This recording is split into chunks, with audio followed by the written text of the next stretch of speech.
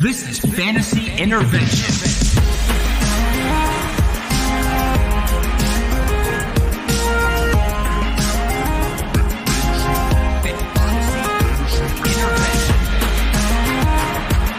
Now here to intervene with your fantasy life, Shane Manila, Jakob Sanderson, and Chase Vernon.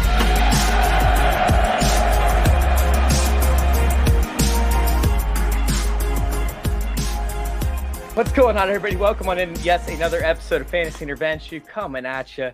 We are back on Wednesdays, folks, and I could not be more excited. Wednesdays are our flagship show. We have competitions, we have games, we have bets laid out. And last year, I was joined by Cooter Doodle and Daddy's Home. And this year, they're moving on to bigger, better things. So they're bigger and better, Shane. I'm sorry to tell you, but they're moving on to bigger, better things. So I had to downgrade. No, I'm just kidding. Of course, I had to upgrade. Go with Shane is the worst and Jakob Sanderson, who will be joining us very shortly. And to kick off this season, to kick off our second season, I had to bring out one of my favorite football analysts in the entire fantasy football industry. Somebody that I'm very sad that I missed at the FF Expo, of course, but hopefully we'll eventually get to meet up at some point. I got Rich Hribar in. What's going on, Rich? How you doing, man? What's going on, guys? I appreciate the kind words. I did get to meet Shane at the FF Expo. I know. It came up. I was like, how did I miss him? I didn't even see this guy. I was so disappointed. No, it's a good time to meet some odd people that I haven't got a chance to meet. Put some faces to some AVIs that we talked about earlier, and it was a good experience for everybody. Everything went off without a hitch, and it was a big turnout. And I didn't get COVID afterwards, so it was cool. So that's even better. It all worked out. And listen, we made it. It's week 1. There are actual games to talk about. I'm so thrilled that they're actual games. We don't have to get any more season-long hot takes. We can actually just focus on actual things that are going to happen and content that dies in 7 days from now. You know what? Yeah, it dies literally. Just go ahead and bury him right there. I was kind of like a little bit disappointed, to be honest, in the hot takes this season. I felt like there were a lot less hot takes, or at least we reacted to a lot less hot takes than previous seasons, because I felt like we were getting so mad, at all these different hot takes that were coming out last season. Because people, it's like when you get beat by your parents, right? You eventually grow immune to it. Like you just get used to it. It's like, oh yeah. Tua Tagovailoa is going to be the QB1. Okay. Like, you know what I mean? Like anyone, they'll just give you, they can cite anything to find a path to what they're saying to be true. That it's just like, all right. But, and also, you know what hot takes are for? No one takes them serious unless they hit. Because if they hit, then you're like, oh, I called it. But if they don't hit, you're like, dude, that was my gotta have them prediction. Receipts. Yeah, that was a bold prediction. I never meant that. There's no way I meant that. And you're like, but you wrote a 7-page article on why it was going to happen. You're like, no. You misunderstood. That was all in jest. Everyone's out here for them receipts. Gotta have those engagements. You have to. I mean, it's just part of the industry, right? No, but I'm excited to dive into this episode because this is where our hot takes from week to week, maybe not off-season hot takes, but this is where our hot takes from week to week actually take off, right? This is where we actually get to recognize the takes that we have right and the takes that we have wrong, because I keep score. I actually keep track of what we say on the show. And Rich, he's all in for it. He's ready to go. But before we get started, Rich, I want you to tell everybody where you're at, and then I need to go through a real quick sponsorship read because we have a brand new sponsor I'm very excited about for fantasy football discussion. Rich, where can we find you, man? What you got going on? Why should people be listening to you if they have not already? At Twitter, at Lord Reeves, as you see on the screen there. I also am at Sharp Football Analysis. All my content is there. I do an article. It's the weekly worksheet where I break down kind of in depth every game of the week that's already up. It comes out on Tuesdays every week. So that's already up, posted. I'll have some DFS content, later in the week, rankings, all that other stuff that comes with all the token website that is, but really the worksheet is what I'm known for. So, check out that content. I'll be floating around podcasts. I'll be on Roto Grinders Pick 6 tonight and every Wednesday. And I'm in them streets. Dude, we're going to have you on as often as we can this season. I know your season is packed throughout the week, but I'm still going to... Yeah, week 1's always the best because it's the 1 week I get to work ahead, and then the rest is a disaster. It's a nightmare. Like, I had anxiety tonight, like getting the show up and running, and now, oh my God, it's going to be brutal. this is the calmest any of us will be on a Wednesday for the next 3 months. Oh, easy. Next year, this time next week, I'm starting lineups. I'm like, oh shit, I gotta make trades because there's no way that I'm gonna win, and yeah, it's gonna be fun after tonight, baby. Everyone's like, yay, one more week of football this year. I'm like, ooh. Yeah. Okay. All right. Okay. All right. So I do have 2 questions up on the board already that I'm going to answer. But first, I want to sit there and give a shout out to Thrive Fantasy. If you guys have not checked out Thrive Fantasy, y'all need to check out Thrive Fantasy. It's amazing. If you guys actually go in there and enter in promo code Marcus, whatever y'all end up putting in, they'll actually match on the deposit. But what you do is you pick 10 different lineups, right? And you actually get to pick the over-unders for these lineups. And each one is based off a certain number of points based on what your competition bet on. So if you pick a lineup that you think is really going to hit, you can end up winning a free contest, by the way, for Fantasy Football Discussion. If you're in that group, you can go check the announcement up there, along with a free trophy from Trophy Smack, or a free actual belt from Trophy Smack from Thrive. So go check it out over there on Fantasy Football Discussion on Facebook. It's a Facebook group. If you guys are not part of that, go join it. Go join this free contest. You don't have to pay for it. You can win some money, and you can win a free trophy belt along with it. But let's go ahead and jump on the show. Oh, once again, the promo code is Marcus, because we all got to beat Marcus over there at Fantasy Football Discussion. You got to beat him. All right, so we got fab percentages, right? And certain leagues are different. Like I know in the Weenus, right, the charity league for Weenus, the fab is up there at 269. Meanwhile, most fabs are sitting around 100, 150, 200. So they want to know what the fab percentage should be put on Justin Jackson after the injury announcement to Austin Eckler. I'm surprised he's actually available. So see, this is where I'm going to have to get used to being redraft, because Dynasty, I'm like, no, he's not available. What do you mean the fab? How long is Eckler going to be out? He a hamstring injury. They think he could play this week. Like they haven't made an announcement yet. They just said he didn't practice, right? Yeah. I mean, and it's Justin Jackson. I've kind of gotten and seen him in the past, and I've got to see him when he's gotten an opportunity. I'm not going to go above 10% for Justin Jackson. I think the question is how much do you need to chase this win in week 1? That's essentially it. Like, did you zero RB? Did you punt RB2? Maybe, but the thing about Justin Jackson is he is kind of similar to just a lesser version of Austin Eckler, right? He's no guarantee to get goal line carries if they get down there. He's not even as good as a pass catcher as Austin Eckler, so It's really depends on how much you're really chasing this week 1 win. I am in the same boat. I probably wouldn't extend myself. It doesn't sound like it's serious, but also it's a hamstring. It could be something that goes on for a couple weeks or reoccurs. But my problem with Eckler or Justin Jackson is it's like kind of the same thing at Eckler's, and like we're kind of just hoping for he gets goal line carries and this role extends itself. But we don't really know what happened with Justin Jackson. Could be a complete more of a committee where he's ahead, like with 60% of the backfield touches, but we see Joshua Kelly or Larry Roundtree inside the 5. I mean, it's not anyone I'm like super excited about. I would really, really need to fill a running back spot this week to really go aggressive on him. What a week to drop Joshua Kelly in the Scott Fish Bowl, let me tell you. All right, or what a day, I should say, to drop Joshua Kelly in the Scott Fish Bowl. All right, so we got one more question. What are your thoughts on Baker Mayfield this season? I'm going to start out with something very quick and simple. He's going to be a very safe option from week to week, but there's also very, very limited upside. If you're playing 2 quarterback leagues, sure, he can be your quarterback 2 or the third option on your team. If not, I'll stream him from week to week, if they're playing a good run defense. Do you guys have any different take on this? Is this something where you're investing in Baker Mayfield? Do you think I'm wrong on this? I mean, is it super flex, and do you really like QB2s? Because that's what he is. That's what he's a very average player that Cleveland doesn't throw the ball a lot. That's not going to change. I mean, they just paid Nick Chubb and Kareem Hunt, right? Or they paid one of them. For both of them? I don't remember. They signed Kareem Hunt last year, or they just signed Chubb. They're going to use them, is basically the point. And they found that that's the recipe for success. I don't like low upside guys, so there won't be many weeks where I'm actually starting Baker Mayfield. I'd rather take my chance with, I don't honestly, like say Kellen Mond got a start and I had to choose between Kellen Mond and Baker Mayfield. I'm probably on Kellen Mond just because of the rushing upside. But that's more of a philosophical approach. Rich, do you have anything different to add to that?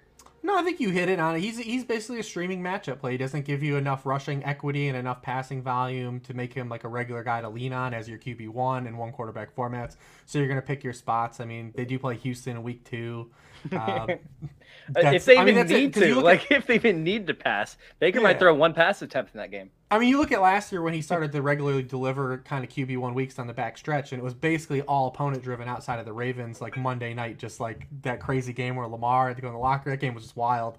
But all the rest was basically, it was all matchup production. So he's going to be a same thing. A deep pocket of guys like, Kirk Cousins and Matt Ryan.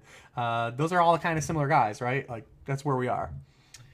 And we're going to get to a lot of these other questions that we have lined up in the chat, but I do want to get this actual show started out. Let's get it lined up. And I want to talk about some of the players that may have been dropped today because the waiver wire is processed for some of you that actually have waiver wire pickups, like the Scott Fishbowl, for example. And I was sitting there, I was going through a lot of the drops that happened today. And a lot of it's overreacting. And I'm going to start with the Kadarius Toney one, which actually got good news today. I mean, they said that, hey, this whole pass catching corpse they have over there for the Giants is injured or they're struggling, and Kadarius Toney could actually get work in week 1. Do you think it's an overreaction to drop Kadarius Toney? And if he hits your waiver wires, do you all think that he should pick them up, or do you think you should just let him lie? I'm not picking him up in redraft. I don't know why you would have drafted him in the first place in redraft, to be quite honest with you. If you drafted him first round pick, I get that, but if you were drafting him and redrafting, you're already cutting him. I got questions about your process anyway, because he was raw coming out of college. We knew that. Just because he got drafted in the first round, there was nothing to indicate that he was going to be a starter this year. I mean, maybe towards the end of the season, but no. Short. I'll try to be short for once. No, I would not pick up Kadarius Toney. Rich, are you on a different end of the spectrum for this, or are you on the same side?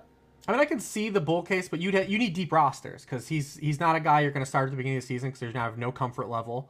So, I mean, you're going to be a guy he's going to eat a roster spot for a little bit, and you're going to need to probably see him ramp up to become reliable. And who's going to become reliable in this Giants passing game? Will we get anybody that's reliable in this passing game? So, I mean, it's kind of a question. Not even to really dunk on the situation. It's just we've got a bad offensive line, bad quarterback play. We don't really know how the targets are going to be dispersed with them adding Kenny Galladay. They'll get Evan Ingram back, I assume, at some point. So it's really hard. How many guys are you expecting Daniel Jones to support that we're going to count on week to week? I feel like he's a guy that's just going to occupy a bench spot because you're going to talk yourself, like you said, first-round pick. There is talent there, so you just never cut him, right? And then you end up eating that roster spot basically the whole season, hopefully hoping that you hit that upside. I'm kind of on the opposite end of the spectrum with this, to an extent. I'm not saying that you should hold on to Kadarius Toney and just stash him just because, right? That doesn't make any sense to me. I want to actually sit there and look at Kadarius Toney as a possible breakout candidate throughout the first few weeks. He has an easy schedule overall. Maybe he could put something up. I'm going to see what they offer him in week 1. And if he doesn't produce in week 1, I'm dropping him. But if it's an 18-team roster plus, I'll keep him as... Yeah. If it's 15 teams, 16, no, I won't keep him. But if it's 18, I'll hold on to him just to see what happens with week 1. If they don't give him the rock on week 1, I'll go ahead and drop him. I'd rather have guys like Rondell Moore who are rookies, other players that I wouldn't mind stashing a little bit longer to give him a little bit more of a time to develop. But I at least want to see what he has for week 1. And if, I don't see Judge being that coach that's like, hey, you didn't participate all offseason. You didn't play in the preseason. Just come play for us. I don't see him being that player, that coach, I'm sorry, but if there was one player that could do it, it would be a first-round pick in a wide receiver. All right, so my second guy is going to be this running back, right? This running back was running back 1 for their team in the previous year. He had multiple weeks towards the end of the season, I believe it was last 3 weeks, where he outperformed things. And when you sit there and you look at their schedule, I don't see them winning any games anytime soon. It is a bad offense, but it's still not an offense that's going to have to pass. He is a running back. Ding in when you know the answer. I can keep going if y'all want me to. Yeah, because your clues have sucked so far. Help me out here. He's a pass-catching running back in a bad offense. How many of those are there? James Robinson?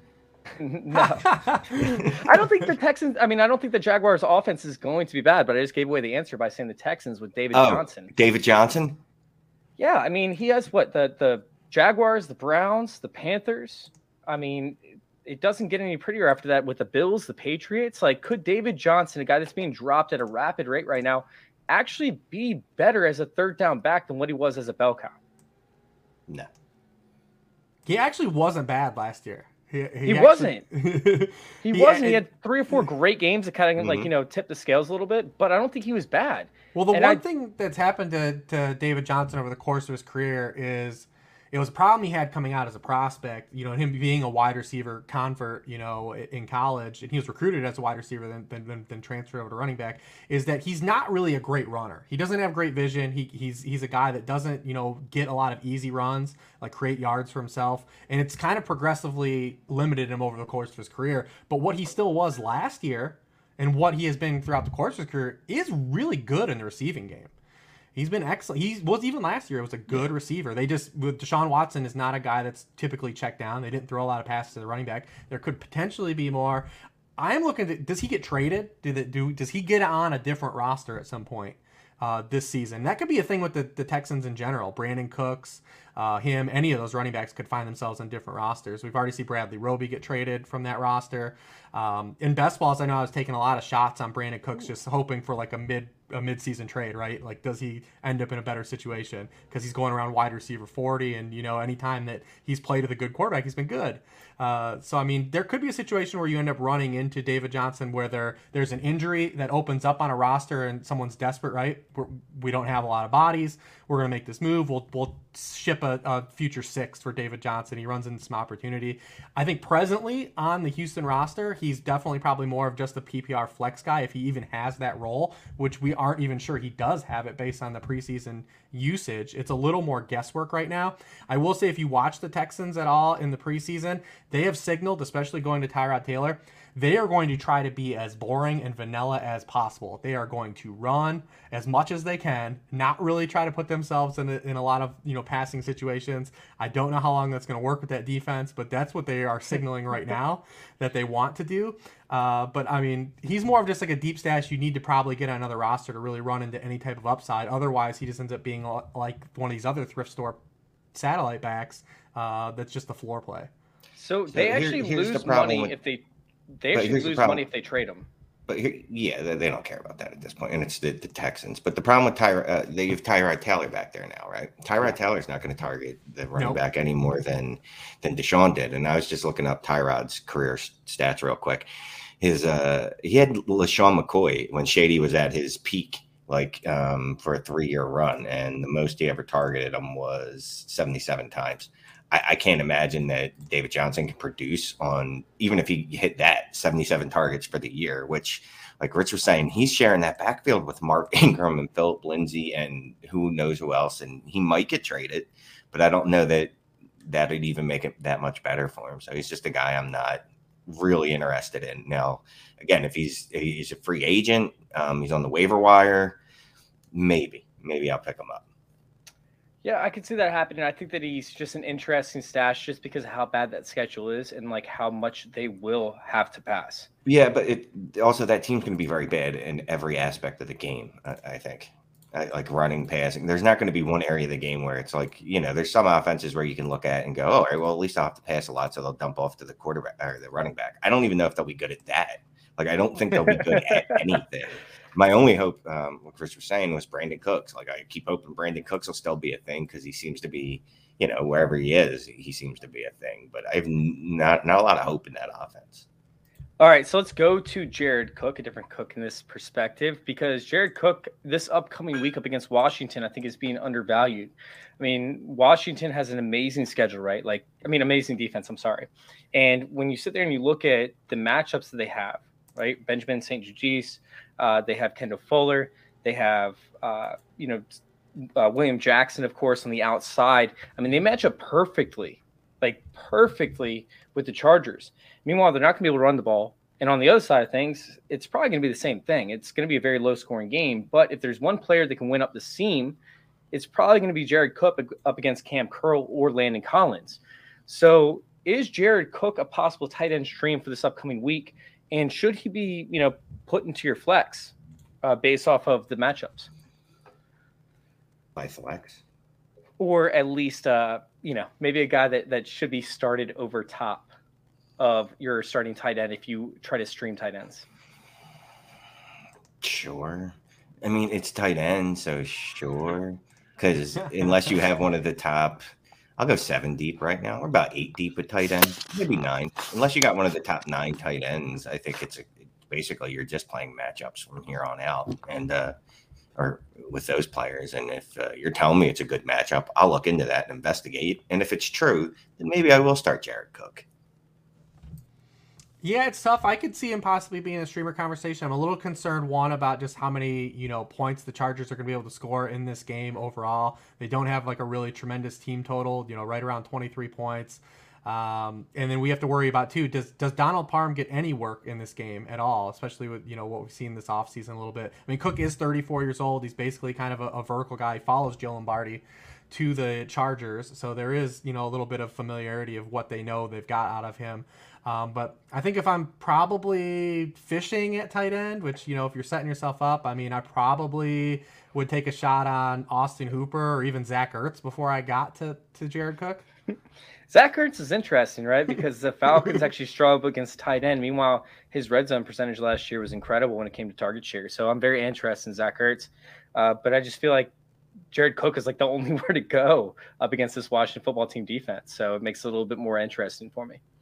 Yeah, Washington's, we know their defense is inherently good, but if you look at the slate of quarterbacks they faced last year, they definitely got a big-time bonus from who they played. Like, we inherently do believe their offense is good, but they faced nobody really good at all, like, in terms of quarterback play last year.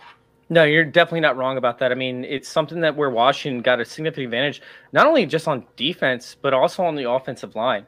I mean, everybody's talking about, how great this offensive line was, but they were really the toughest team they had was Pittsburgh, who just lost Bud Dupree at the time. So, I mean, we saw a stretch for both sides of the ball when it came to Pittsburgh. But let's go ahead. Let's stop talking about, some of these boring plays, these boring guys where you can actually find them. Let's go ahead and move on to some of these questions. And we're going to have to move on to some of these kind of fast because we're falling a little bit behind. But first question is from Robert Astores. Need your guys' advice. Should I flex Marvin Jones against the Roby-less Texans or Jarvis Landry up against the Chiefs? We'll start with you, Rich, if you would like to. I have no problem with this. I mean, the question is with the Jaguars is when all 3 guys are playing, what kind of target shares do we see? But, I mean, going up against the Houston Texans, a team that was 25th in yards per target to wide receivers last year. They were 21st in deep completion rate allowed to wide receivers as well. So, I mean, there is a little bit of upside there. I'd like to see him and Shark because they have kind of an overlap where they win, right? Kind of how they end up cannibalizing each other, and we just see kind of Visca be like the Deebo Samuel of this offense, like that's the most bankable guy. The Chiefs have been interesting because they've been like really tough on wide receivers for multiple years now running. And when you look at Landry splits last year, with and without Odell Beckham's going to be back. He had 26% of team targets when Odell Beckham played, only 18% of the targets. I mean, he had 26% when Odell Beckham was out. 18% when Odell Beckham played. So there is significant splits there. Landry's not a guy we're probably going to get a touchdown out of, right? Like, we're going to be pretty fortunate if we get a touchdown. Marv, that's kind of his thing. That's kind of his game, right? Like, you're going to get either he's going to be the wide receiver 45 or he's going to be the wide receiver 12. So I don't really have a problem with it going for the upside. I think the matchup is there. And, like I said, a couple things are in Marv's favor. By the way, Jacob, you look so much more beautiful while you're using this camera versus the other one. Just want to let you know. Dude, this isn't a camera. I had to come with my phone. For people that are watching, I'm so sorry. I was already going to be late. Then I come back to my apartment. I set up my computer. As soon as I come into the show, my Wi-Fi immediately conks. I try to get back in, still can't get into my computer. So now I'm just fully on my iPhone, drenched in sweat. So what's up, everybody? Oh, so sexy right there. Appreciate the dedication. Yeah. Would you start Marvin Jones over Jarvis Landry this week, Jacob? Rich absolutely just gave not. A bunch of reasons. Absolutely not. No. I would start Jarvis Landry because Jarvis Landry is good, very good, actually, at football. And the Browns are a really effective passing team. The problem is they're not a willing passing team, but they're going to be this week because Kansas City is going to force them to be. That's the highest over-under game on the slate. And you're going to have Odell Beckham, who's going to be drawing the teeth of that Kansas City defense. And especially if you have a Cleveland team that's potentially playing from behind or even a neutral script, they're going to be relying on Jarvis Landry to move the chains. Marvin Jones, they have a lot of guys. They have Chenault there. Chark's back to full health. They have Marvin. I mean, they could also win that game in the first quarter. I mean, Houston, you guys were talking about them as I came in. They're absolutely dreadful. So I would definitely rather play Jarvis this week. I'm actually on the side of Rich right now. I'm somebody that believes that this is actually going to be a way lower scoring game, contrary to Vegas's popular belief. And I know that normally does not end well. However, I think they're going to run the ball a lot. And I think that the brand new Browns defense is actually set up to succeed because everywhere they sucked at last year, they fixed. They got the guys who were good up against the tight ends, right? They got the guys who were good up against the deep balls. And they could end up forcing Patrick Mahomes, who, by the way, is in his first game back since sucking ass in the Super Bowl, to actually run the ball a little more often, which the Browns are good there too. So, I mean, with less receivers, with more tight ends, I think that they go with a shorter passing routine schedule than what we've seen. And I think that they actually don't score nearly as often as what they normally do, putting Jarvis Landry in a position to get third downs and whatnot. But, I mean, we're talking about Juju Smith-Schuster numbers this upcoming week for Jarvis Landry. Meanwhile, all it takes is Marvin Jones to get 2 big plays, and all of a sudden he's more relevant than Jarvis Landry ever dreamed of being, this upcoming season. So I'm on Marvin Jones' side 100% on this one, and I think that, he could absolutely outproduce Jarvis Landry. Jarvis Landry's ceiling's maybe, 6 catches for 70 yards and maybe a touchdown, although the tight ends get 37% of the touchdowns that are passing touchdowns for the Browns. Wow, I never thought, while you're making a point that I ultimately agree with, that I would disagree with you with a lot of what you said. But what? Here's what I don't get though. Jarvis has a higher ADP than Marvin, and maybe you disagree with that. But Jarvis had a higher ADP than Marvin the entirety of the offseason.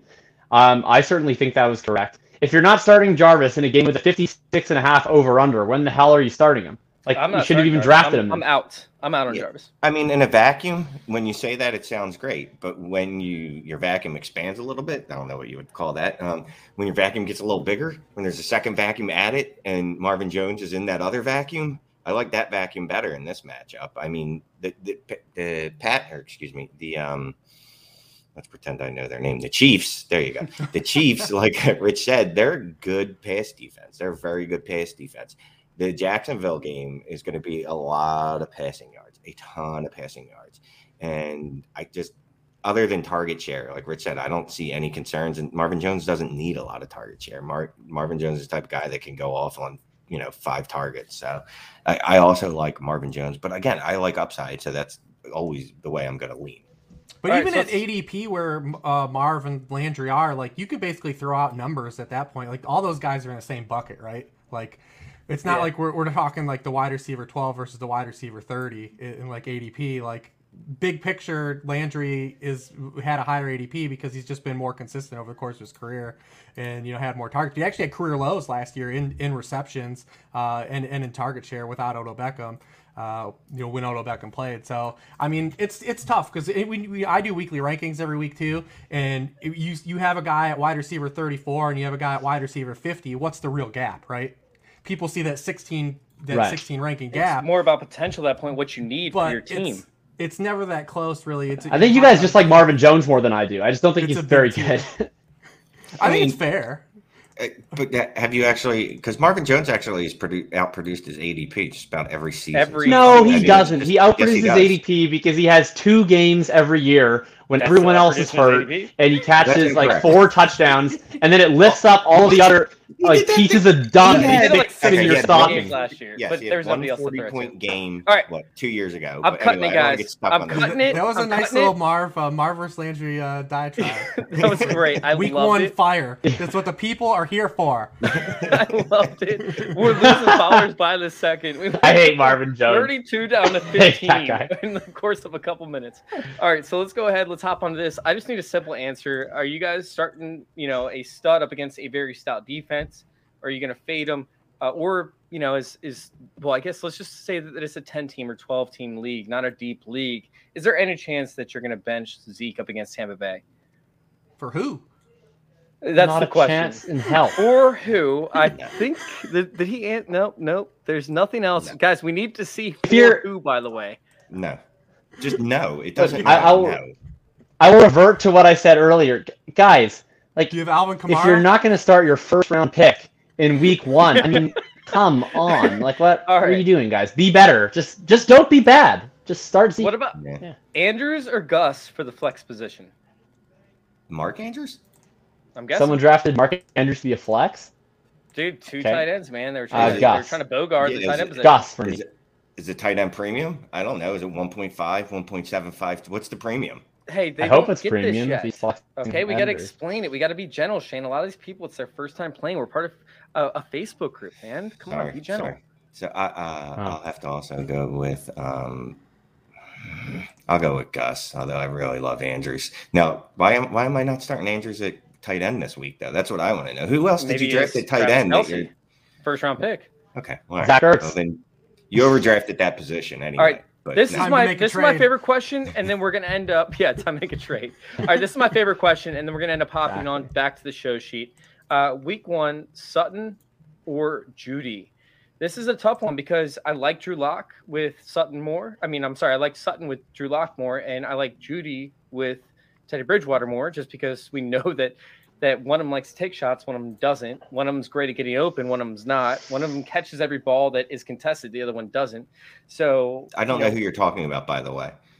Do you want me to? Who can't get open? Who can't get open? Cortland Sutton likes contested catches. He likes them? I mean, I don't know if he likes them. It's the He's best just good at it. He's pretty good at getting very open. Good. Whatever. God, Shane, you know what I'm saying, all right? Cortland Sutton is better at contested catches. Jerry Jeudy is better at getting open, right? The quarterbacks correlate with their wide receivers. So I'm going to start with Rich on this one. Rich, which player do you like more for week 1 now that Teddy Bridgewater is the starting quarterback? For week 1, I have Judy higher. I will say, though, if you're just chasing a touchdown, Sutton's a way better touchdown bet from a projection. But the Giants were actually really good against opposing wide receiver ones. They were 12th in the NFL. I mean, James Bradbury was 6th among all cornerbacks that played 50% more of their snaps in rating allowed in coverage. They did add Adoree Jackson. It's not someone we're really worried about. He had an ankle injury. I think that the sneaky deep play in that out of this group is probably KJ Hamler in week 1. Especially when you think of the matchup. Yes, he's their actual slot receiver too. He's their actual slot receiver. When you look at Teddy's catchable target rate, especially to the Panthers wide receivers, the area of the field where Hamler operates is where Teddy was most efficient. So it's going to be something really interesting to monitor, because if this ends up being a 3 wide receiver kind of conglomerate plus Noah Fant, it paired with Teddy Bridgewater, I mean, because you're not going to probably have as much of a path to like passing game script like the Panthers had a year ago. So it's gonna be interesting to see if it turns into being a lot tighter of a target tree than we thought. But I would play Judy. I would have them in rankings as Judy, Sutton, Hamler. But I think Hamler is really interesting this week. I think he's very interesting for DFS purposes, and he's going to be one of my sleepers for sure. I love him over there in the slot. Do either one of you guys have anything to add for this? No, I can't tell smarter than Rich Hribar. I mean, Rich honestly said a lot of the stuff that I was going to say is that I think people are gonna think Judy's in the slot, and they're gonna want to pick Judy here because they're gonna think Bradbury's up against Sutton. But like Rich said, Hamler's the slot wide receiver. Those tendencies can change this year for sure. But if they don't, then you're looking at 2 outside wide receivers. I'm not entirely sure the Giants are going to line. So I don't know. I have Sutton ranked higher than Judy overall for the year, which I know is not the majority opinion anymore because everyone's decided to lose their minds over the last few weeks, and everyone loves Jerry Jeudy now. But I'm going to stick with Sutton in week 1 and every week until I'm proven wrong. I think Sutton has a significant advantage over Bradbury compared to Jeudy, most likely lining up against Adoree Jackson. It really depends on how they line this defense up, though, because we see 2 somewhat good or somewhat dominant cornerbacks, depending on who they play, up against their first ever size they play versus shadowing wide receivers.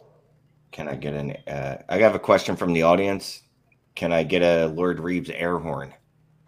Maybe. We'll have to see something worthy. Sutton versus Jeudy isn't worthy. No. Also, I mean, the pairing of Broncos wide receivers, very, very interesting process here. I like it. All right, so let's hop on like to. What? With Teddy Bridgewater? Don't look. You can't be nice to people just to be nice. We're here to help people. I mean, I do get it though, because Sutton, It's too late to be helped. Like Jacob kind of alluded to, Sutton just kept falling, in the process. He just kept falling. So there's times where he'd just be there wide receiver 37, wide receiver 38, and he's just on the board. And you're like, well, why the hell not? Why would I not? Because Teddy Bridgewater is. Yeah, but yet Judy. I mean, this narrative. Oh my God! I mean, first of all, I haven't podcasted with Chase in 2 weeks, so I forgot how annoyed I get by narratives, and I'm immediately refreshed. All of a sudden, we're talking about things that don't matter for shit, like wide receiver cornerback matchups and which quarterbacks pass other wide receivers and all this other crap. How do you say that? The whole notion that we know for a fact because Teddy Bridgewater has a lower ADOT, he's going to throw to Judy more. When Judy had a ridiculously high ADOT last year, it drives me absolutely frickin' batty. It might be true, it might be correct. Judy could totally deck Sutton this year, but people are acting like this is a confirmed fact. Teddy Bridgewater at a press conference, and he was like, "Hi, that Cortland guy, yeah, he screwed my wife. I can't stand him. I'm gonna throw my balls to Jerry." We have no idea. It was a separation that they got from the actual cornerbacks. Jerry Jeudy was regularly getting open, every single one of his targets that he had, he was almost wide open, and he had multiple drops in it. Cortland Sutton's making towering catches over guys. So towering. Yes, He's towering. Leaping. I mean, I really 35 feet in the air, just like this. Just saying, it's not about the fact of the ADOT. It's about guys being able to get open versus, hey, I'm willing to throw him the ball if he's covered. It's Gabriel Davis corollary. So let's go ahead and go on to flex plays with good matchups in week 1. And I'm going to run through this because we're running way behind. I blame you. You're Chase supposed Claypool. to be leading this. We're going Chase Claypool, right? Who's we? I'm going Chase Claypool. You're going Chase Claypool. Yeah, because own you that guys shit. were not on point with who you're picking. All right, Chase Claypool up against I Levi like it. Wallace and Tre'Davious White, right? Tre'Davious White struggles against bigger wide receivers. That's evident whenever they played, the Seahawks last year along with multiple wide receivers. Meanwhile, Levi Wallace, a lot of big plays. So this Chase Claypool guy who you drafted to be your flex option at wide receiver in most cases, unless you went running back heavy, I think should be started over some studs with some tougher matchups. What do you say? We'll start out with Shane on this one since. Wait, Chase Claypool is a stud though. Chase Claypool is being drafted like a top 15 wide receiver. I've been told repeatedly he's the next Megatron. So I don't even get you. Shane, we're talking about ESPN leagues here for most cases, okay? Where's he ranked in ESPN? We're not talking dynasty. Even in ESPN, I can't imagine that he's ranked low. People play on ESPN. It's we the love most ESPN. popular site of all time. Not a sponsor, but Anyway, Chase Claypool. I don't care who Chase Claypool's matching up on defense. I could care less if Mother Teresa's out there on cornerback and that her shutdown percentage was 90% last year, and that Chase Claypool's separation rate against Calcutta nuns was only 14% or whatever. Dude, it's Chase Claypool. Yes, I'm starting him. Over a stud though. Let's just hypothetically he is a stud. Let's just hypothetically say. Okay, fine. Give us an example. Who are we playing him over? All right, so I got a question in fantasy football discussion earlier today, and it was DeAndre Hopkins, Allen Robinson, because Allen Robinson has a tough matchup, or Chase Claypool in the wide receiver position because they also have 3 studs of running back in a 10-team league. Okay, so there you go. I'll take him over Robinson. I'm not taking him over Nook. I will not play Chase Claypool in that situation. I will play Allen Robinson and DeAndre Hopkins because next time I sit a stud wide receiver because of their cornerback matchup will be the first. God. All right, Rich, can you balance us out? What's going on, man? Can you make a decision? I'm gonna just play projected value, man. Or to easily just be Hopkins, Robinson, and Claypool. The Steelers are gonna be an interesting team to monitor right early in the season. So we know that they have a wealth of wide receiver talent, but we also inherently know that they're gonna play a different style of offense than they played last year, especially what they played the back half of last year. And we've already seen that already as evidence. Granted it's preseason, but look at the amount of jet motion that they've run so far in the preseason. 60% of preseason snaps were at jet motion. It was 44% last year. They used play action 23% of the time. Now, when Ben Roethlisberger played, it was still 20% of the time in the preseason. Granted, limited sample, but last year Ben Roethlisberger used play action 9% of the time. Dead last, didn't even use it. He was also under center for 38% of his snaps in his preseason action. Last year, it was just 21%. It's going to be an inherently different offense. They're going to mix in a little more 12 personnel than they did. It might be a little bit more just in the red zone than outside the 20s. So we might see like Pat Freiermuth work on like a package player when they get into the paint. But this is going to be a different offense. So I think just rolling over all the target shares, these guys will be interesting. Claypool is absolutely the kind of talent I want to bet on big picture, though, right? Like he's an alpha wide receiver. He gets the kind of targets we care about. He gets vertical targets. He gets end zone targets. It's what we want. It's what we want in fantasy football. But Steelers are going to be interesting to monitor. I mean, I can't play him over guys that were like borderline first round picks though. Like I can't even Allen Robinson. Yeah, the matchup sucks. He's been terrible against the Rams every time that they've played. Right. You look at while he's been with the Bears, Allen Robinson has had games of 5 for 42, 4 for 15, and 4 for 70 against this Rams defense. But I'm still going to just play the guy I know it's going to get 12 targets, has a shot to get 12 targets. I'm just going to take those even in a terrible matchup and play them. I think when you're talking about like get into the weeds of like cornerback matchups and if you're going to play wide receivers, it's more guys that are closer in terms of grouping and rankings and where you drafted them like we had with Marvin Jones and Jarvis Landry. Like that's a discussion. I'm not going to entertain really benching Allen Robinson. Like, I'm sure the matchup sucks. I don't believe Andy Dalton's going to have a good game. I'm not going to bench Allen Robinson. Right. And finally, one of the Facebook users drafted well based on his very wide receiver questions. Good job. First one that's done that so far that we've seen. Can I speak glowingly about Chase Claypool for 1 second? Because I feel very bad that I just said to bench Chase Claypool because that's pretty against my brand. First of all, as a Canadian and also as a lover of large, fast receivers. I was wondering when that was going to hit the podcast. Like, it didn't hit up until now. Well, where were you? Look, Allen Robinson or Claypool? Or Chase? Chase? Oh, I love Claypool this upcoming week. I think he's going to smash faces. I want to talk on Claypool just 1 second because as much as I would totally play Robinson because this is going to be a recurring thing weekly is that I don't care about what cornerback you play, but Chase Claypool, I mean he's a guy that I want to bet on early, right? Especially like a DFS. I mean I'm about to write like 1,000 words, about Chase Claypool almost because I want to bet on those that cause the benefit of assumptions and those that benefit from assumptions. So on a lot of situations like Pittsburgh, where we don't know everything, right? Rich just spoke in beautiful statistical terms about all of the potential differences in this Pittsburgh offense, right? And there's so much that we want to see. There's so much that we don't know. And really, I mean, you want to bet on positive outcomes. And you want to bet on an offense where Ben Roethlisberger is functional if you've drafted Chase Claypool, right? And if you look at the optimistic view of how does this game shoot out, how does the Pittsburgh offense work generally, it's probably because of a stud muffin named Chase Claypool who's 6'4" and 240 and runs a 4.3 and has been a proven outside weapon, right? Betting on Deontay, betting on Juju more than Chase Claypool, to me, that's like betting on inferior goods. You're betting on people that can benefit from things going wrong. I want to benefit from things going right, and I want to bet on the person who's causing things to go right. So I'm all about Claypool this week in general. I'm all about Claypool always, just not over Allen Robinson, who I think is like a potential, wide receiver 1 every week. But Juju makes things go right. I don't care about let's go ahead. We're just like the Juju slander. I'm not appreciating this. This is a pro Juju show, by the way. No, it's not. All right, so let's move on, guys. I'm gonna skip the rest of these. I'm gonna have Jacob deported. I mean, this is the content I think. Deported where? To your country? I mean, yeah. God, I'm going to have you taken out of nice, cushy, safe Canada and you're going sent to Philadelphia. I know you saw that Twitter thing that went crazy last week where they were driving through like the poorest cities, parts of Philadelphia that they could find. I'm going to send you there if you continue to slander Juju. Shane, when I was growing up as a Colts fan, there's nothing I would have loved more than to visit Marvin Harrison, but now I'm not so sure that's the case. No, Marvis Harris. No, don't mention his name on our podcast, first of all, because he will body you. And if he doesn't get you the first time, he holds grudges and he will get you eventually. So I love Marvin. Don't worry. Marvin, if I ever do go into criminal law, I'll be on the defense side, so you're fine. Rich, how much time do you have? Because I really want to get to the meat and potatoes of We're still good for a little bit here. We're still good for a little bit. We're not on the meat and potatoes of the show yet? No, the Jesus meat and potatoes. Christ. Well, the best part is coming up where we actually trash each other's decisions. We've been who we doing think that. I mean, we've been doing it. It's- We have, but it's going to get even This worse is like here in this a is like the minute. Kanye that lift yourself. It's like this next verse bars.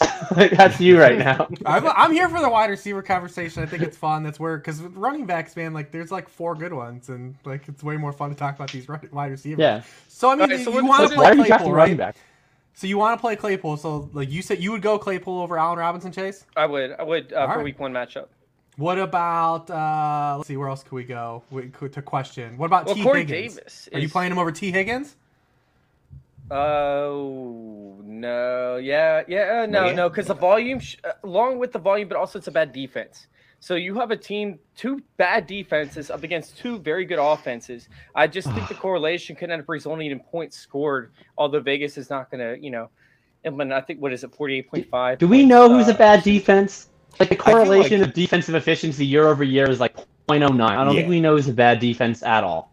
No, It we don't. depends. It I like depends on if it's early all on in the Chase's theories. season. We need the Charlie gif in the back of him just like explaining who Pepe is. I'm the worst person out of a week 1 podcast because all I do is people bring up stats and I'm like, that doesn't matter. That doesn't No, matter. if you actually look at it early on the season over the first 4 weeks, it actually does correlate over, especially for new defensive systems that come into play.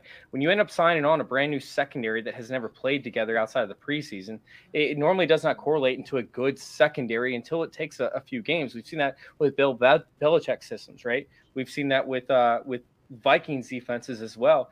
When they draft new guys year after year after year after year, and I think we're going to see that with the Titans as well. But yeah, I would take Higgins over that, who should see volume, because guess what? Cincinnati's defense is not going to be good. Vikings secondary is not going to be good. Although I think that it's not going to be as high scoring as most of these games are. I think we're going to see more points more points than what we're expecting. Let's go ahead and talk about Corey Davis real quick since we're on this conversation. I brought up this guy as one of But when are we going to start trashing each other's takes? Can't we just skip this? Well, we just talked about how we're going to skip it for the wide It's already receivers. 8:52. Come on, man. Keep it moving. I've only been on the show for 22 minutes. All I've done is trash Chase's takes. That's very true. All right, so let's go ahead. Let's move on to the takes we're going to trash. Let's go on to the quarterback that we're going to stream. Quarterback that's going to fish. I got Sam Darnold. Would Really you like stop it? Sam God Darnold. damn it, Shane. All right, so the quarterback that's being ranked outside of ESPN's top 15 that could finish as a top 12 option. So, for example, we have I have Sam Darnold. Thanks a lot, Shane. over all these other players. He's up against Carolina. I'm sorry, he's up against the Jets. It's going to be a revenge game. You see him see offensive weapons all over the place. I mean, I think this game could turn into a potential offensive shootout, although I think it'll still be defensive game based. I just see Sam Darnold throwing for 3 touchdowns this upcoming game, giving you a very solid base. Meanwhile, yeah, he could rush for a couple as well. Damn it, Shane, you have me all off foot. What do you guys think about Sam Darnold finishing as a top 12 option this upcoming week? Oh, top 12 is a little bolder than I was willing to go. I do have him as a start in my sit-em article for fantasy data this week, but I even mentioned it there. I'm assuming it's a 2 QB league or Superflex league when doing that. Did you not read the rules that I sent you guys? No, I spent like clearly hours. I didn't, because I asked you what rankings we were using, and you go, it's on the sheet. So I literally clearly, sent no, you guys paragraph on top of paragraph about what we're going to be talking about. Yeah, you're going to have to loosen up this year. That's your problem. Yeah. It's the paragraph. I just need bullet points. I like my con law prof. I'll go, how about, what are you drinking, cognac over there, Pop-Up? No, I'll go actually- top 16, not top you're talking 12. Top 16, how about that? Is top 16 bold enough for you? I have No. music playing in the background somewhere. Jacob, what do you think about Sam Darnold? Oh, Darnold? I mean, I hope you're right, because pretty much all my Superflex drafts, I was taking Lancer Fields with one of my top 2 quarterbacks, and so I'd be sitting at the end of the draft and go, okay, who makes me hate my life the least to start until one of those rookie starts? And usually that was slinging Sammy D. So Sam Darnold's in a lot of my lineups this week. However, that's because I drafted him as my 3rd quarterback. If you're in a 1 quarterback league and you're starting Sam Darnold, I don't question you, but I question your league mates for all drafting backup quarterbacks, because if they're not, why the fuck are you starting Sam Darnold? Superflex are 2 QB leagues, Jacob. They exist. And I need you to know that ESPN recognizes Superflex leagues now because they have a position called offensive player. Oh, do they? That's the Superflex. Yeah. Nice. Can I start a left tackle there? In theory, yes, because it's an offensive player. So I'm going to have to talk to ESPN about the fault in their. I know you guys are connected. Anyway, long answer is I like Darnold in Superflex and not in 1 QB. He's not a top 12 quarterback. There is, for this week, for week 1, by the way, there is one player that is listed at 5 different positions on ESPN. He's a left tackle, but he's listed at 5 different positions that you can start at the offensive player position, by the way. But yeah, no, so for week 1, you don't think that he's a top 12 option? He's right outside the top 12, or you think you should trash him for week 1? No, he's in the middle, around where Shane said. I think he's in the mid-teens. Okay. Rich? Yeah, I think it's a matchup-based QB2. I think there's some things to be really worried about with Sam Darnold, and what we saw even from the preseason is one is this offensive line is just an absolute disaster, and they're already losing their left guard, John Miller. He's out due to COVID.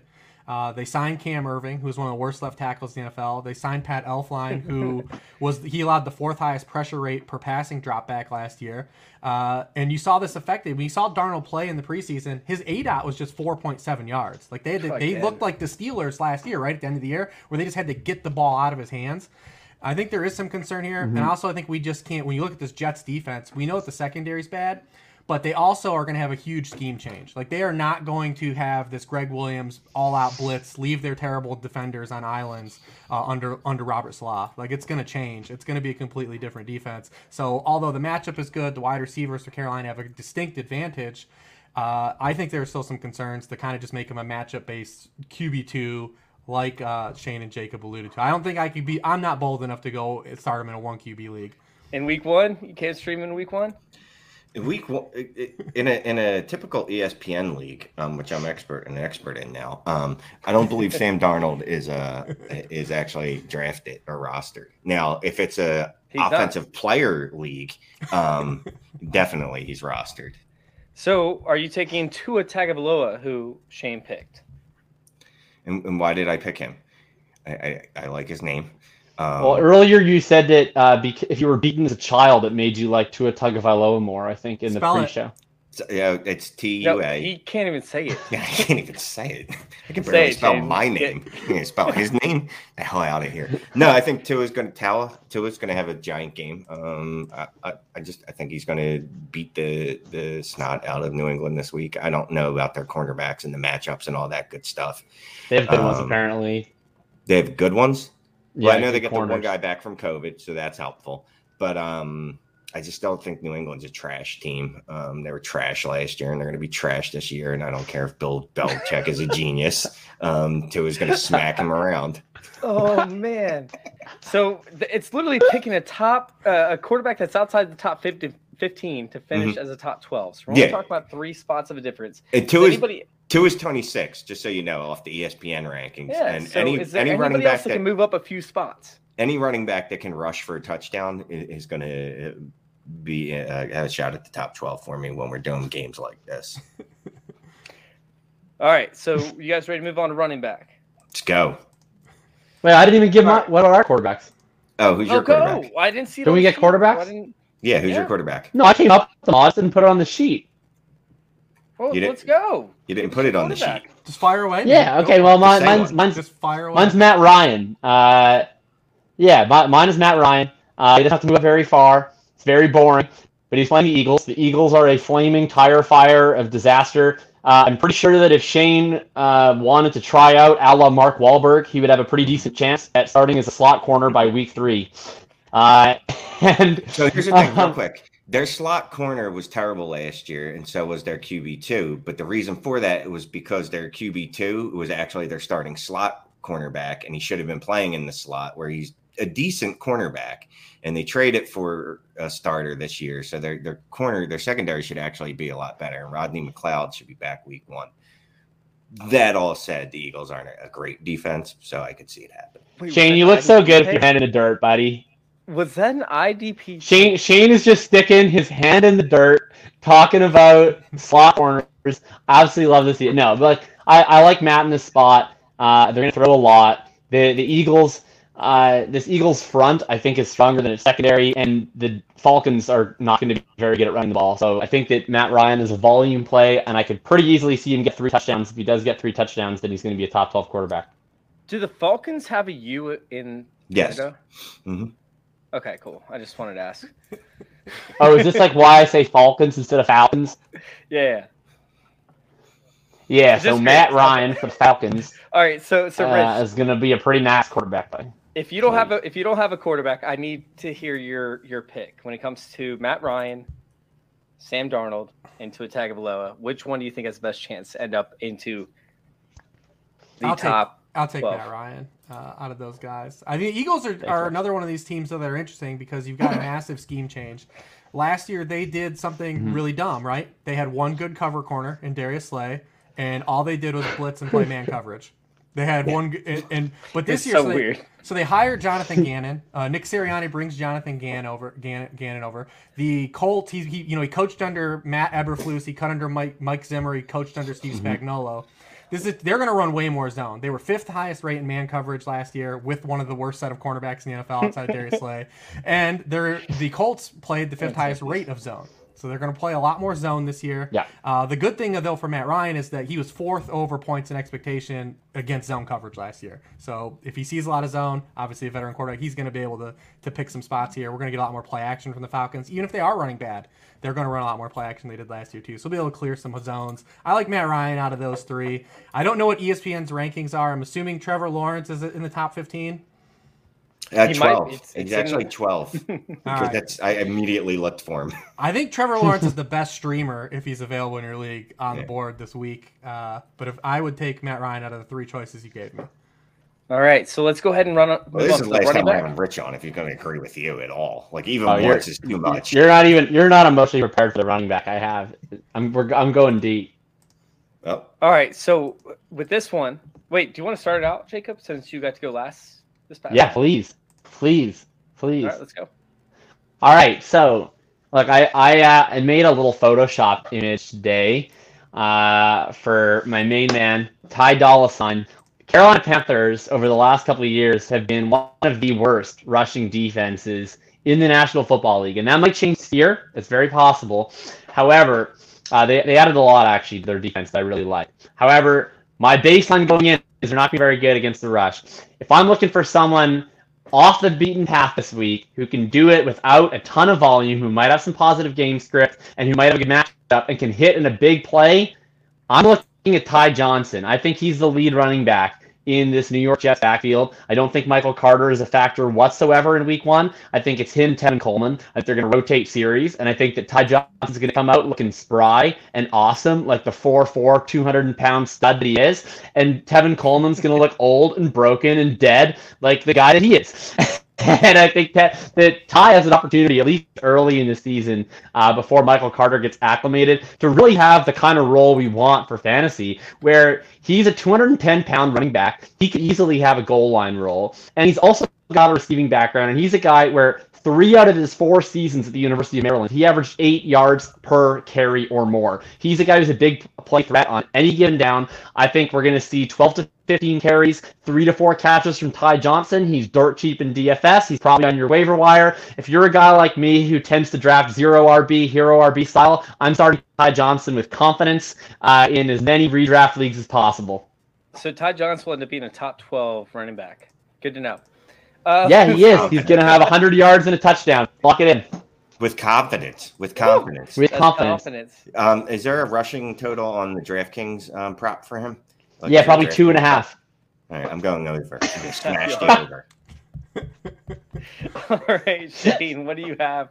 Who do you have for your running back? How do I follow that up? Like, mine's sensible. It's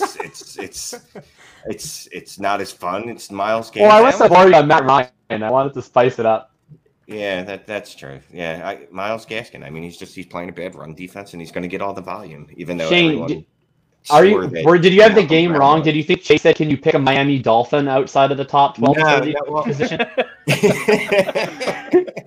Hey, I picked a different receiver and tight end. I might have picked the tight end. So yeah, no. You didn't pick Adam Shaheen? You complied? Nothing complicated. Nothing overly. Just Patriots give up a lot of yards to running backs, and Myles Gaskins is going to get a ton of volume, and he had the 9th most opportunities per game last year. So I don't see why that's going to change this year, just because Malcolm Brown's there. All right, so I'm going to go Kareem Hunt at this point. According to Doe's score, the Chiefs are not very good up against pass-catching running backs. Meanwhile, they might have to pass certain points in this game. If they don't, either way, Kareem Hunt could score. They have, 5 games together in 2020 where both players scored above 20 points, at least in DraftKings, when it comes to the running back position for the Browns. I'm thinking that Kareem Hunt could absolutely smash faces this upcoming week. And whether Nick Chubb plays or not. Whoa. Wait, you don't want to say smash faces with Kareem Hunt, buddy. You're getting canceled, brother. Oh, God, dude. Oh, Jesus. Yeah, Chase. Who's your next pick? Joe Mixon? Wow. Some Greg Hardy and IDP? Joe Mixon's going to punch it in. Like, no, Chase, no. Dude, I have a tendency to mess up at some point every single Kareem week. Hunt's going to play well. But no, Kareem Hunt will play very, very well, and he will be a very good boy up against the upcoming week. I think that he will definitely operate in both the passing game or the receiving game and the run game. So, Rich, if you don't play of your own, do you have one of the players you would favor? Out of those guys that you gave me, I mean, listen, I would love to just back the Ty Johnson play. Do it. It's very tough from an objective stance. I like the call, though. I like the bold flavor. I mean, if you're making me choose out of your guys, I'm going to take Myles Gaskin. I'll throw Gus Edwards out there as a guy. I mean, he's got a 28-point team total.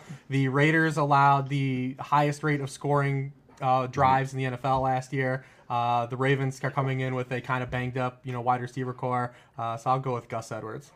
Oh, I'm going to put that as a separate one along with your pick. Separate. But mixing it why? in. Dude, Yeah, that is a good one. Because That's the correct answer, by the way. Yes, the chance to do it without having to do the research, unless they want to do the research. So I'm actually just in case anyone was wondering, Ravens, since you like talking about Vegas for some reason, Raiders are underdogs by 4.5 at home. So the Ravens might run the ball about 45 times this game. That's going to be fun to watch. Well, the Ravens run it 45 times when they lose. If they're going to win, it might be 65. But yeah, it would be 55 to 65. Gus Edwards with 25 carries, Lamar with 15. Taysom, the new Gus Edwards with 10 for 70. It's going to be fun. Trenton's going to be shot out of a cannon. All right, so y'all know that I love my positional matchups. That's something that You do? No. Y'all would never guess, right? I mean, it's not like I'm gonna have to leave the show. And you actually talk about DK Metcalf being up against Tre'Davious White, and getting dominated, along with multiple other cornerbacks that are small, undersized, that are not as powerful. I mean, you just play those up against those guys. Meanwhile, guys like Patrick Peterson, who can actually match up, tend to shut DK Metcalf down. So I was going to go actually with Juju up against the Bills. Teron Johnson lets up a ton of receptions. He doesn't allow a lot of big plays. However, if the Bills end up providing pressure with their brand new rookies on the defensive line, I think that Juju could do it. However, the upside is limited. So once again, I'm going to roll with Claypool in this offense up against the new edge rushers. I feel like Claypool could just be that guy up against Levi Wallace. If he lines up on the other side up against Tre'Davious White, he's going to struggle. I'm going Chase Claypool. Wait a minute. Okay. Yeah. That's fine. Yeah, I mean, I had to fill out the rest of the show sheet earlier because, yeah. But do you guys have another wide receiver that you all would roll with? Oh, I went with DJ Chark. Why? You have an explanation? Did I need an explanation for DJ No, Chark? I mean, we can move on to Jacob if you want. I mean, Jacob's going to come with AJ Green or someone to follow up as Ty Johnson. Wait, did Jacob guess your guy? I was literally going to talk about AJ Green. No one was going to talk about AJ Green at any point this season. No, okay. Okay. Yeah, so I wasn't making AJ Green my pick, but I actually hyped up AJ Green on Twitter today as a DFS play. That's probably why Shane said that. And I was considering making AJ Green my pick for this segment, but I thought I would only do one insane one. So this is going to be a lot more logical. We already talked about this situation. One of the worst secondaries going up against a team in a revenge game. Keep in mind, Sam Darnold's not the only revenge game on this slate. He's got his buddy Robbie Anderson also in this same game. That's where I'm going for this one. Robbie Anderson last year, to DJ Moore truthers like myself's great displeasure, was essentially functioning as the Carolina Panthers' fantasy wide receiver one, or at least their most targeted wide receiver. I think as we see this year go along, we're going to see Terrace Marshall integrate a lot more. I think most weeks, DJ Moore will be the wide receiver roster in Carolina. However, I still think Robbie Anderson's going to be very heavily involved, and he has a really unique skill set in the sense where he was used last year in short areas of the field. He was used as a possession guy, and also he has the opportunity, of course, to stretch it in a big play on any given opportunity. But specifically in this matchup, where I think you're going to have a Jets front seven that's much improved, but a secondary that's a lot weaker, I think they're going to want to get the ball out shortly. And at least last year, that was Robbie Anderson's role, running those slants, running those drags across, getting the ball in his hands as much as possible. I could easily see Robbie Anderson getting 8 catches this year and people tilting it on Twitter with "here we go again" with Robbie as a wide receiver one. And so in a revenge game, I like Robbie Anderson this week. Rich, you have one. What do I have to choose outside of what's the ranking? The top 20. The top 20? All right. How about Devontae Smith? He's out of there, right? There's no way he's ranked in the top 20. Yeah. Yeah. He's way too low. Yeah. Yeah, so I like Devontae Smith in this matchup. I like him as a DFS play a lot too. He's pretty cheap in a game that has potential to shoot out, like Jacob kind of alluded to. It's a fun game, stat game. So when you look at Jalen Hurts, he had the highest 8 out of any quarterback last year. He also led all rookie quarterbacks, Justin Herbert included, in yards per pass attempt from a clean pocket. The only problem was he didn't get a lot of clean pockets because the Eagles' offensive line was the most injured offensive line in the NFL. They had the most adjusted games lost. They had 14 different offensive line combinations. They're coming into the season healthy. He's going to be going to Dean Pease Falcons defense that is doing the things that we talked about some of those other teams did. They don't have the coverage guys in the back end, but they're going to blitz. They are going to blitz. That's what Dean Pease does. So we're going to get some downfield shots, some opportunities against the bad secondary, a quarterback that's willing to elevate, push the ball vertically. The Falcons already last year allowed 4.1 completions of over 20 yards per game. That's 31st in the NFL. So I'll go Devontae Smith. I think he leads the Eagles in targets right out of the box. So he's a fun swing. We'll go with the rookie. Shane, how does that make you feel that you took, your team's best player and literally just, touted him in front of your face as the guy that you did not pick? Did he pick Terry McLaurin? Whatever. He picked an Eagle. He's a smart guy. What do you want me to tell you? He just gave a bunch of reasons. That's why I'm on the show. I think the Eagles are going to outright win on Sunday. Ooh, I like it. I like it a lot. Love that. Yeah. I actually believe so too, and actually every reason that you stated, I actually picked Jalen Reagor as a DFS sleeper for literally everything across the board that you stated. I think he's going to be the one that gets the targets and not Smith? No, I think Smith will see more targets. I just think Jalen Reagor will dominate that secondary in the deep ball, area. Although Jalen Hurts isn't the most accurate person, all it takes is 2 plays for Jalen Reagor to pay off at what, $4K, I believe, or $3,800. So that's actually why I took Jalen Reagor for this upcoming DFS. How much was Devontae? Why didn't you go with Devontae? He's right there. I think it was actually $3K or something like that. But you should probably get him. He's cheaper.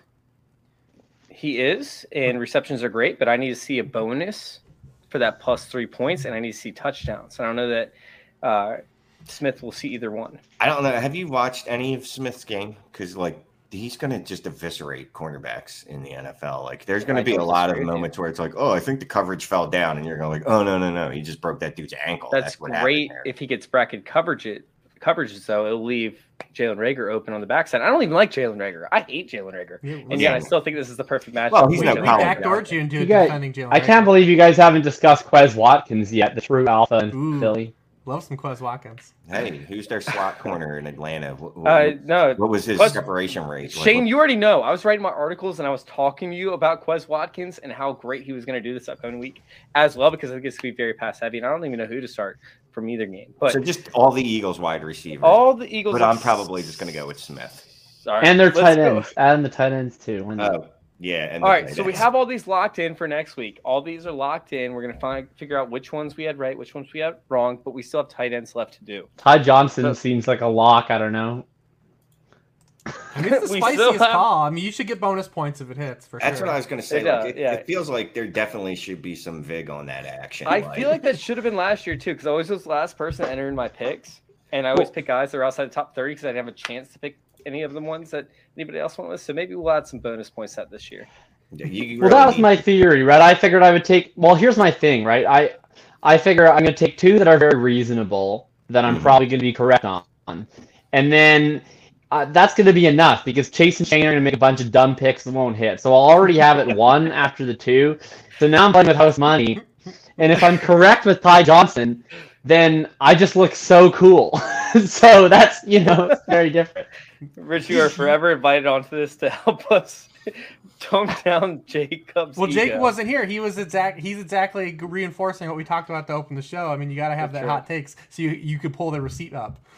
the receipt. Oh, Ty Johnson, He's looking RB1 for the season Ty Johnson receipt. incoming. That's oh, I cannot wait for him. Like, I'm gonna tweet that out right now, Chase, Nick. you're talking about my ego. All I'm going to say about Ty $sign Johnson is it hurt my ego when you walked away. All right, so let's go to tight ends. We have Jared Cook up against Washington. We already talked about him earlier. I don't need to justify anymore. Jared Cook up against Washington is the only, tight end that I see outside of there that actually has a guaranteed role this upcoming week. I think people are sleeping on Jared Cook, although he's not my favorite tight end. It's just week one tight end that I want to stream. Yeah, I like Brian Neal's question over here, so I'm just going to get to that.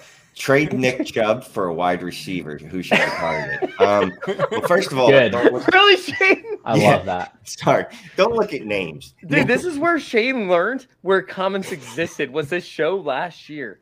Because we Brian. have so many Facebook comments, he's just scrolling down. And we'd be in the middle of the show, and he would be like, I just want to answer this question. I'm going to pick this. Well, He'd pick a comment that was way down this super one's low, get- and this he is answered it in important. the So middle of a segment. Zach Ertz Oh. is mine because any tight end Yeah. outside the top 13 that can score a touchdown can make it into the top 12 because tight end is a wasteland except for the top 9. But Okay. Brian, I'm gonna have to figure out one on the fly because I was totally gonna say Zach Ertz and I didn't know that Shane was gonna Mo pick Alley Zach Cox. Ertz. So, Brian, not if you're do going to that. trade Nick Chubb for a wide receiver, that's fine. Don't target a name. Just any top 8 wide receiver is who I'm targeting. I'm not taking any less than that, especially in redraft. Thank you for coming to my talk. Yeah, if you want to yeah, I trade mean- Nick Chubb, you No, hold go on. to your rosters in your league and you look at who doesn't have running backs, and then you work from there. Great idea. Or Unless I'm in your league, in which case I decided to trade Nick Chubb for a wide receiver the second that I hit enter league. And then I went, oh, where am I picking? Okay, what wide receivers available? All right, I'll pick them. So I don't want Nick Chubb. ESPN has a trade assistant that is horrible. Watson, I think, and he or she or they will give you recommendations to make in your league. Don't ever take those because they are god awful. I did it the other day because I'm in an ESPN charity league, and I just was like, what would happen if I asked for assistance from a computer? And I felt safer, like we might be able to beat AI if, like, Watson, ESPN's trade analyst, is the AI that we have to contend with. Could you get Calvin Ridley for Nick Chubb or DeAndre Hopkins? That'd be like kind of where I go, right? Like I'm not a Nick Chubb guy. Like there's a very small set of running backs that I will take in rounds 1 or 2 when I'm on the clock, and generally those are running backs that are young and catch passes. And Nick Chubb, while I think he's possibly the best runner in the entire National Football League, doesn't catch passes, and that makes him pretty unattractive to me in fantasy. If you did take Nick Chubb, you probably paid a very hefty price. So I would keep him. He's very good at football, and he will score a lot of fantasy points, unless you can get like Calvin Ridley or DeAndre Hopkins for him. Mm-hmm. You better get somebody that you can tell yourself can be the wide receiver 1, but they got to be at least an elite wide receiver 1, top 8 or so. I love Ridley, man. Ridley's going to smash this year. If you can get Ridley for Chubb, I'd make that trade repeatedly and then worry about my running back position later. But yeah, anyway. That's actually what it'll say on my tombstone chains. It'll say Jakob Sanderson. He worried about the running back position later. In the afterlife. Yeah, he's just starting to worry about it now. He's buried alive. Chase, can I give you a tight end? Since I was so late. Yes, please give me a tight end. All right, so I was gonna pick Zachary Ertz. However, Shane took him, and since I was both late to go on the sheet and then late to come on the show, I suppose that's the price that I pay. So, like we already talked about the Bears Rams game. We talked about Allen Robinson's very difficult cornerback matchup. So now we're at the part of the show where I finished a couple of beers, and I'm going to pretend that does matter. And so that means that the Rams, who are going to win this game, by the way, by 4 touchdowns, the Bears will be throwing the ball quite a bit. And apparently they won't throw it to Allen Robinson because he has a difficult cornerback matchup. So that means that they have to throw it towards Cole Kmet. Cole Kmet is my favorite late round tight end this year. If I'm going to pick somebody in the late rounds, I want it to be someone who actually has an opportunity to break out. I think the Darnell Mooney hype has gone too far in terms of where I'm getting him as a value at ADP. So in redraft formats, even though I was never a big Cole Kmet guy in Dynasty, I've been scooping up Cole Kmet like crazy on Underdog and DraftKings if ever I need a second tight end. And I think this sets up pretty well because the Rams, they're going to send pressure, most likely. They're going to be doing what they can to take away Allen Robinson. And so probably you're going to see Andy Dalton checking down quite a bit to Cole Kmet until he is eventually either literally killed by Aaron Darnold or pulled for Justin Fields mercifully. Hey, Rich, real quick, I have a question for you specifically. How many snaps do you think Jalen Ramsey lines up against Darnell Mooney in this upcoming game? It's tough to say because they moved him all around last year. I don't even believe he shadows Robinson either. And when you look at Robinson, that's the one he did, and then got burned. Remember he got beat on the double move. And it's basically why Darnell Mooney's ADP went up 2 rounds because of that video. Yeah, the one thing about Allen Robinson too this year compared to previous years. Is that remember when Anthony Miller got traded? Everyone drew the parallel of like, oh, this is so great for Darnell Mooney. They're doubling down. Like, no.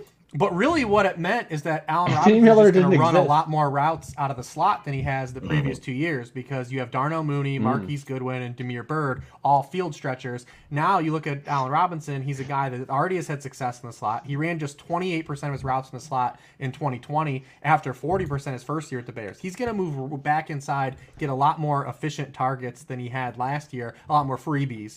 We like those freebies mixed in. We like those versatile guys. Keenan Allen's lived like this for years, where he's not an exclusive slot guy, but he gets enough slot targets to just really milk that floor. And then if you run into a year like last year where he has the most touchdowns in his career outside of his rookie year, you run into a big season. That's kind of what Allen Robinson's working on. Well, like Diggs last year too, right? Like he actually got worked into the slot sometimes last year and was getting peppered. Yeah, so I mean, I don't look at the Rams matchup as a Jalen Ramsey versus Allen Robinson. That's why you fade. I mean, I don't think that's how. I think that's a misnomer like cornerback matchups get. Is a lot of people say, well, he's gonna be working at this guy, but there's no true like snap count, right? Like people say, like, all right, well, he is a primary left wide receiver. This guy's a primary right cornerback. But when you break down the percentage of snaps, it's literally like 18 routes in a game against one player, and they might not be man coverage routes. They might be in a zone. There's a lot of nuance that goes into it, and I think is misrepresented in cornerback wide receiver matchups.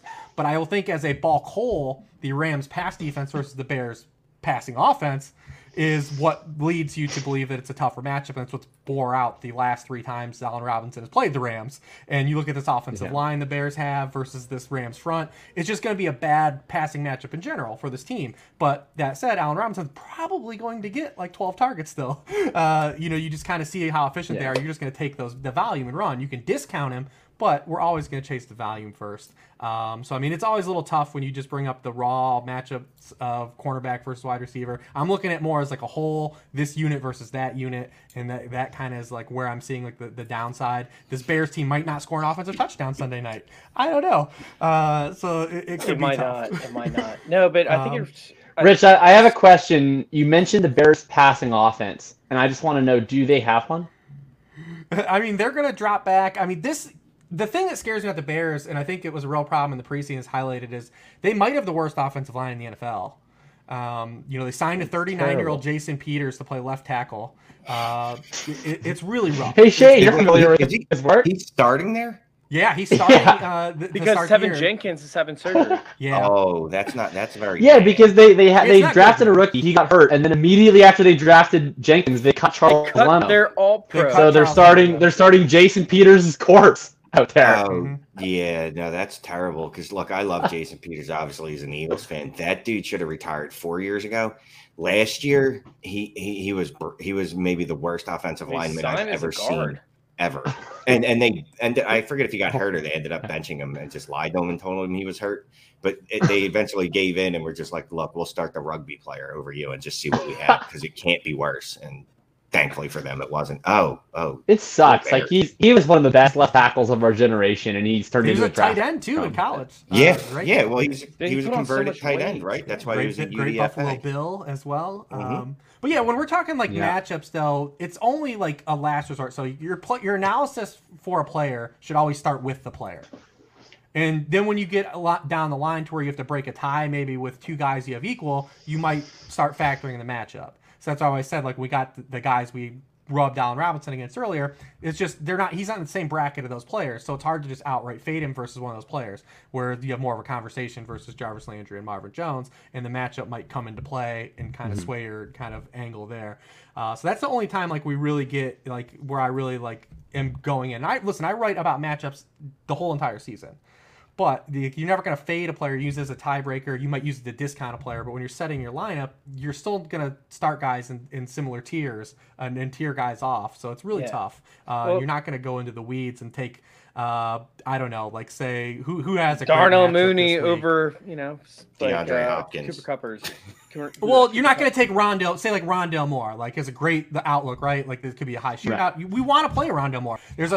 Like when you're looking at it objectively, you say this is a spot where I want to look at playing Rondale Moore. He's going to get a lot of touches in your line of scrimmage. They're free catches in PPR. It's got a great matchup. It's got a high game total. The weather is going to be almost 90 degrees in week one. If you look at week one, like hot weather games, like defenses melt.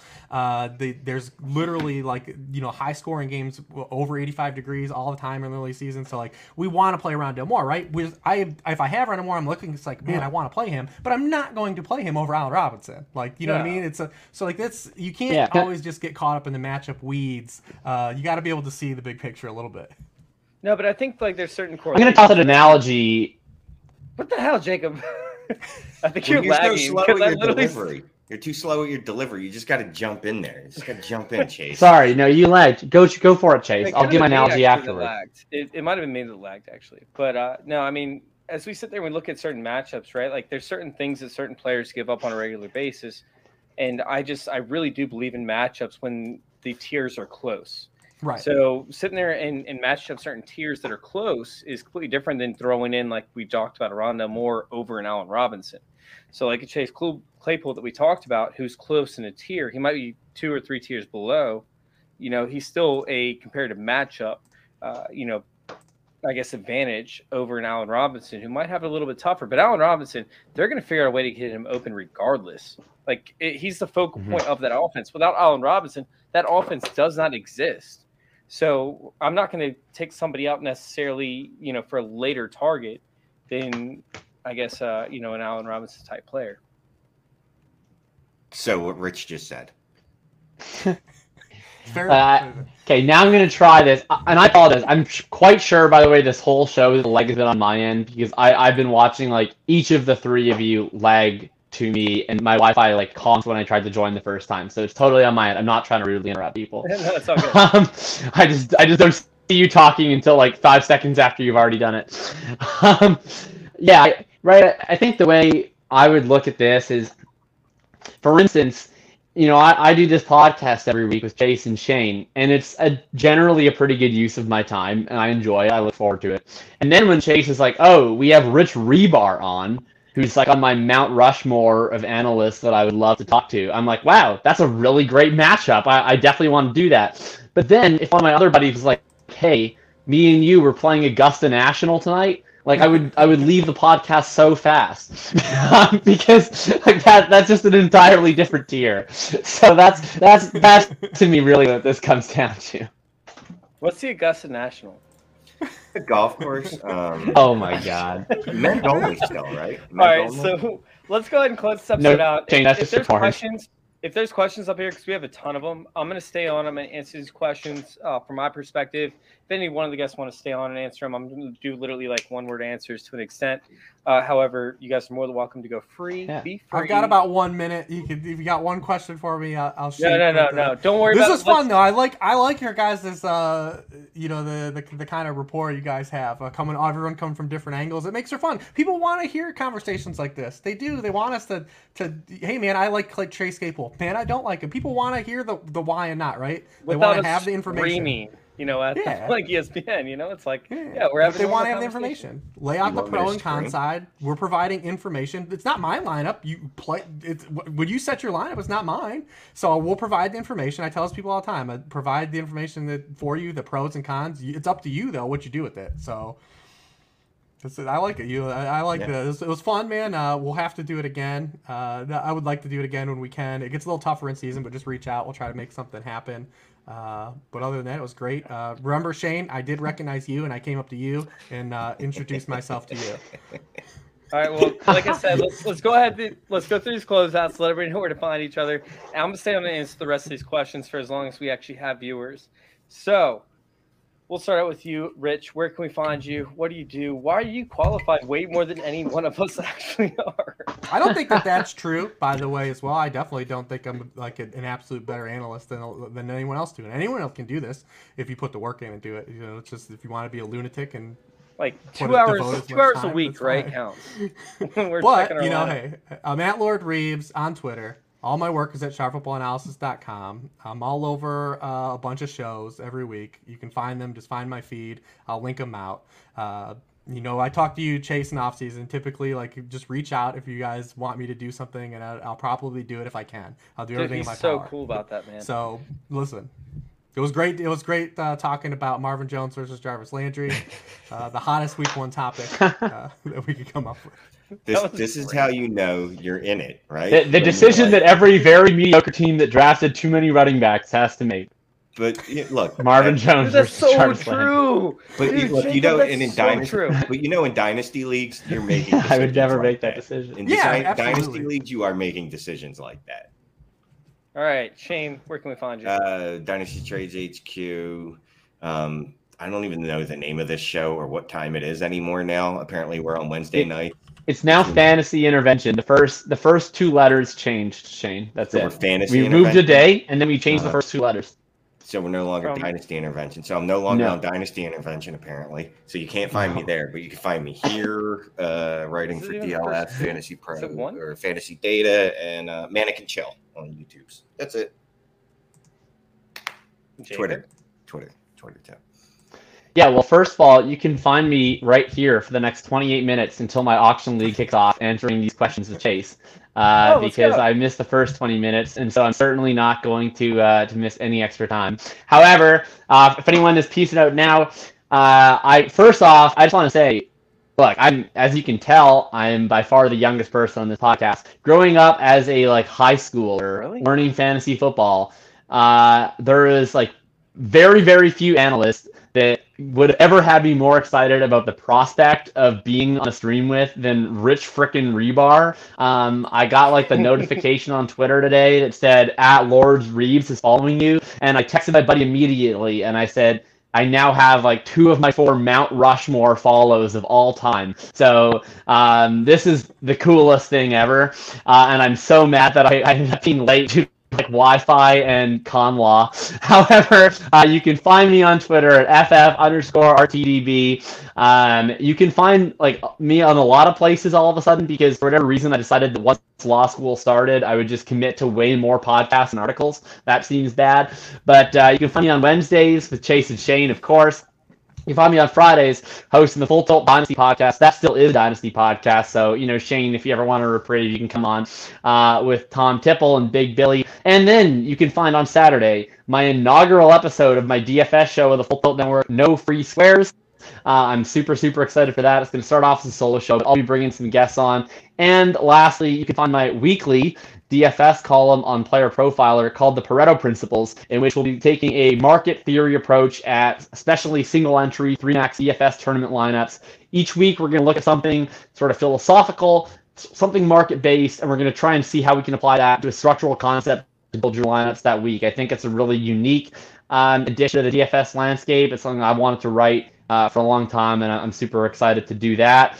And lastly, if you want to check out my latest piece on Player Profiler, I wrote about handcuffing in the wake of the J.K. Dobbins injury and the Travis Etienne injury and all the other injuries, and why it still means that cuffing season is never, and why you shouldn't do that. So that's everything I got going on. It's quite a bit, and I'm always just excited to be here. No, I love it, man. And honestly, just go check out our content over there at fantasyintervention.com. Once again, that's fantasyintervention.com. I'm going to leave it at that. You took up enough the plug airspace. So, no, I'm very, very excited to sit there and move forward with this group. And thank you, Rich, for coming on. Shane, thank you once again. And thank you all for listening to our Fantasy Football Podcast.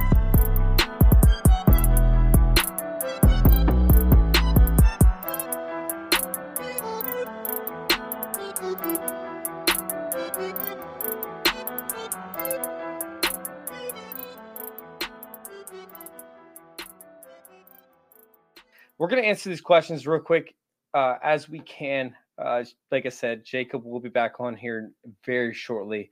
But I'm going to go ahead and start out with this question. Gus Edwards or Kareem Hunt in full PPR this upcoming week. Hunt's game environment this week is obviously it's fire. And I think that Kareem Hunt is one of my favorite plays, not only for just regular leagues, but also DFS as well. There are 5 different weeks where both Hunt and Chubb combined for over 40 fantasy points. And I think week 2, they actually combined for over 50. If not, it was very, very close. So I like Hunt upcoming against the Chiefs. I think he's a smash play, especially if it comes to a shootout.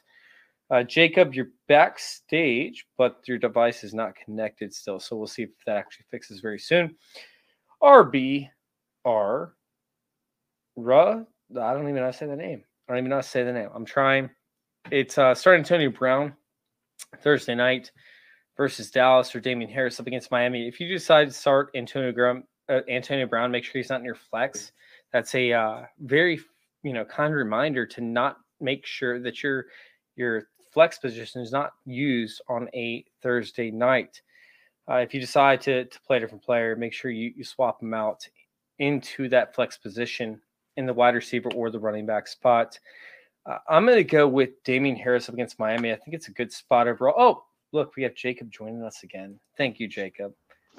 It's been an adventure. That the Wi-Fi held up for about as long as it could, and then right when we were signing off, it was like, nope, done with you. But I'm back for.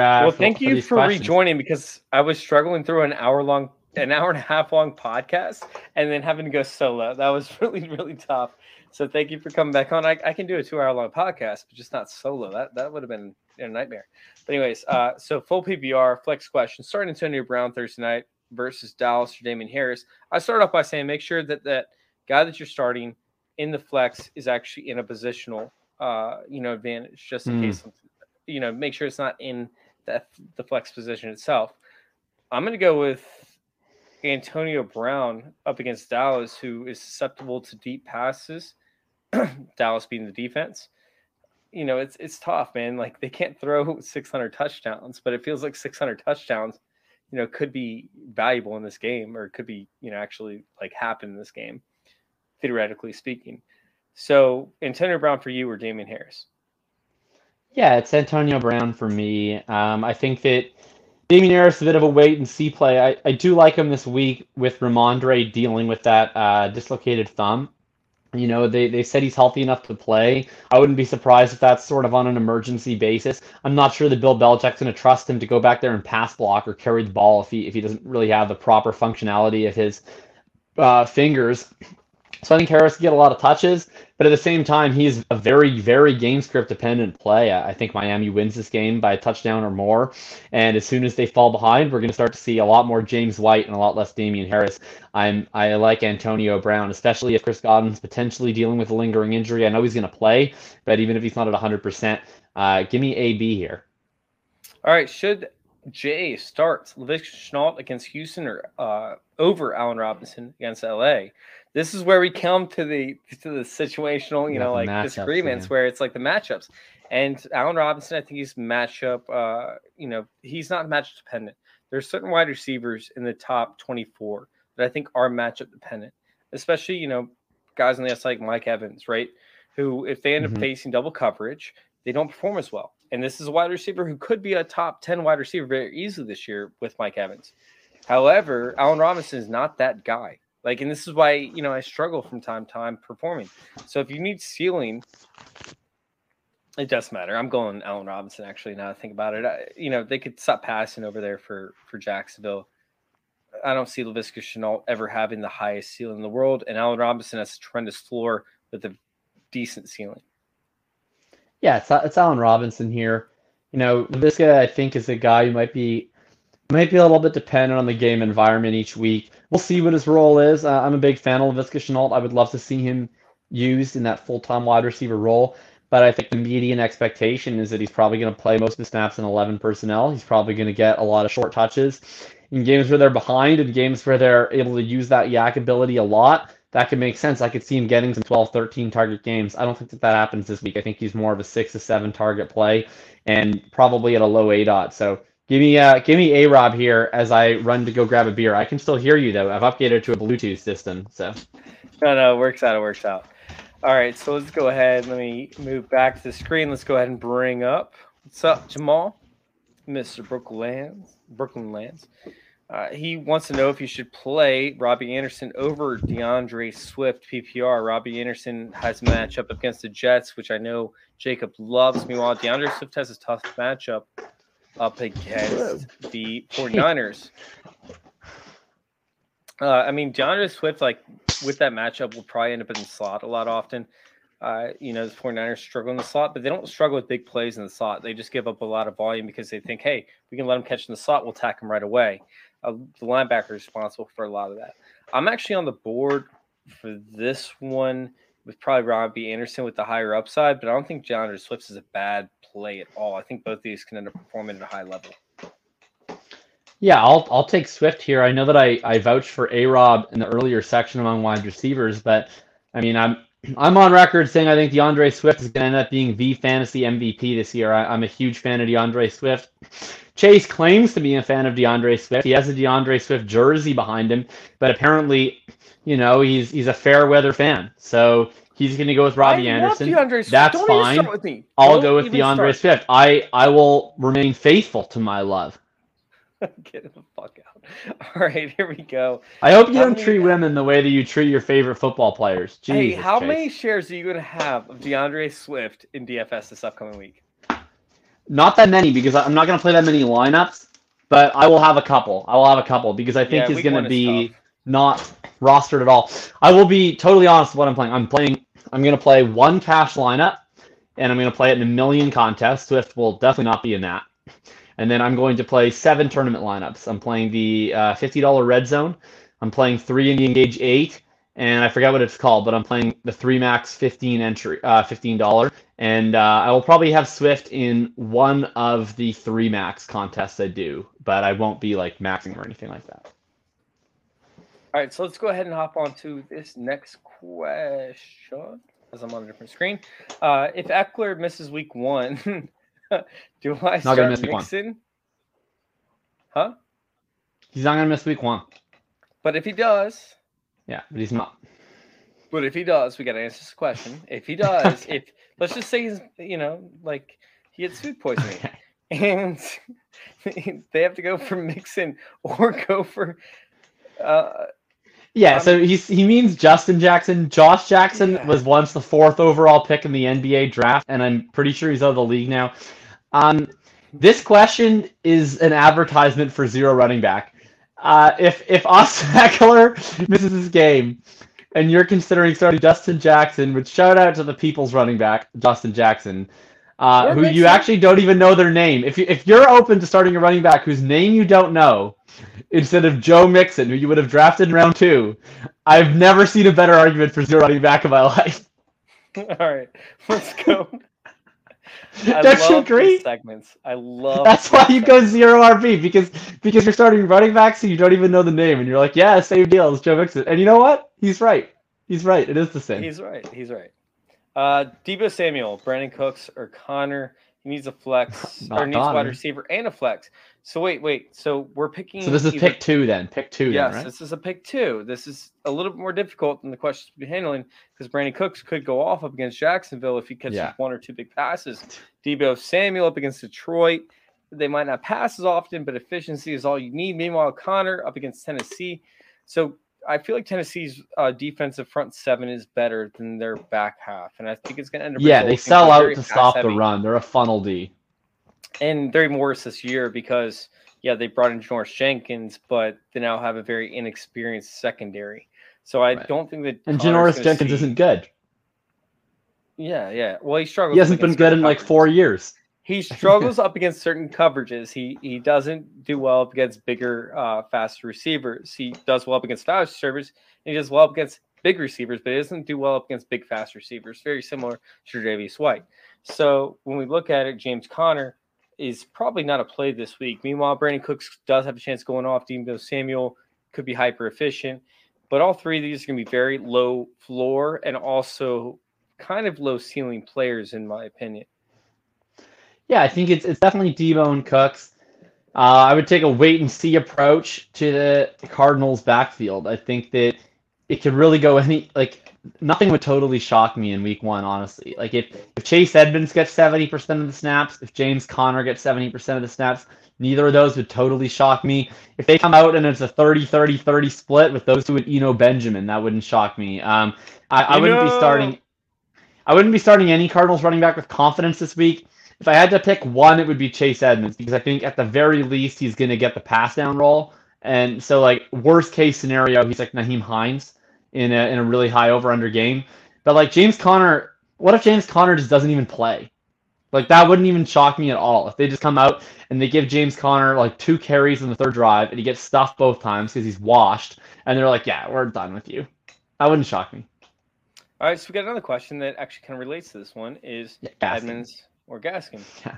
Gaskin. Ooh, up against the Patriots. Yeah, because I think, I don't really know what Gaskin's role is going to be, but I think I know. I'm pretty sure that he's going to be not the bell cow he was last year, but I think he's pretty clearly their lead back. I think without a doubt he's their best running back in all phases right now. And so he's going to have a pass down role. He's going to probably lead them in carries. Edmonds, I just don't know. I'm more optimistic on Edmonds than Connor, but I'm not super optimistic. Did we already get this question for Swift? I think that we did. Yeah, we did. And also, DeAndre Swift is spelled with an apostrophe. Show some respect to the legend. To the legend. What's up, Husker? I know it's kind of late. Yeah. All right. That one's late. That one. I too have some laundry to do. Gallup or Mike Davis? Oh man. Ooh. I'm gonna take Mike Davis. I hate saying this, but I'm gonna take Davis. This is tough. At least you have a guaranteed workload with Mike Davis, right? It's guaranteed. Gallup does not have anything guaranteed. It's guaranteed. Gallup does? No, not. The idea that anything is guaranteed with Mike freaking Davis is still you're guaranteed 6 points. You could get 0. Look. Okay, I'll tell you what. This is not a decision that I have to make because I'm not drafting Mike Davis. But if you drafted Mike Davis, you're drafting him because you value a nice little safety blanket at your RB2 slot. You could toss in there. You can't do a backhanded compliment when you recommend one player. I can. Look, I've been put in a position by Jeremy to say good things about Mike Davis. Do you understand the wear and tear that has on my mental health? That's not good. So So Jeremy has caused me pain. I resent Jeremy Copsey for this question. I will tell him to play Mike Davis, but I'm not going to act happy about it. We still have comments coming in, by the way, so we got some time to go. All right. We get haggard. No more Mike Davis questions, please. Don't draft. Final cut. This is the final cut from Jay. Goodbye, Russell. 22 Smith. Marvin Jones or Russell Gage. Oh, this is the air horn from a while ago. But I'm cutting Russell Gage over Marvin Jones. Yeah, I often quote Ben Gretsch on podcasts, and usually it's with stuff that's really philosophical and nice. This case, I'm just gonna quote him being drunk on ship chasing and saying, "I feel so bad for this human being who drafted Russell Gage. Go enjoy your life a little bit more." I love that. Drop I love Russell it so Gage. much. All right, Antonio Gibson.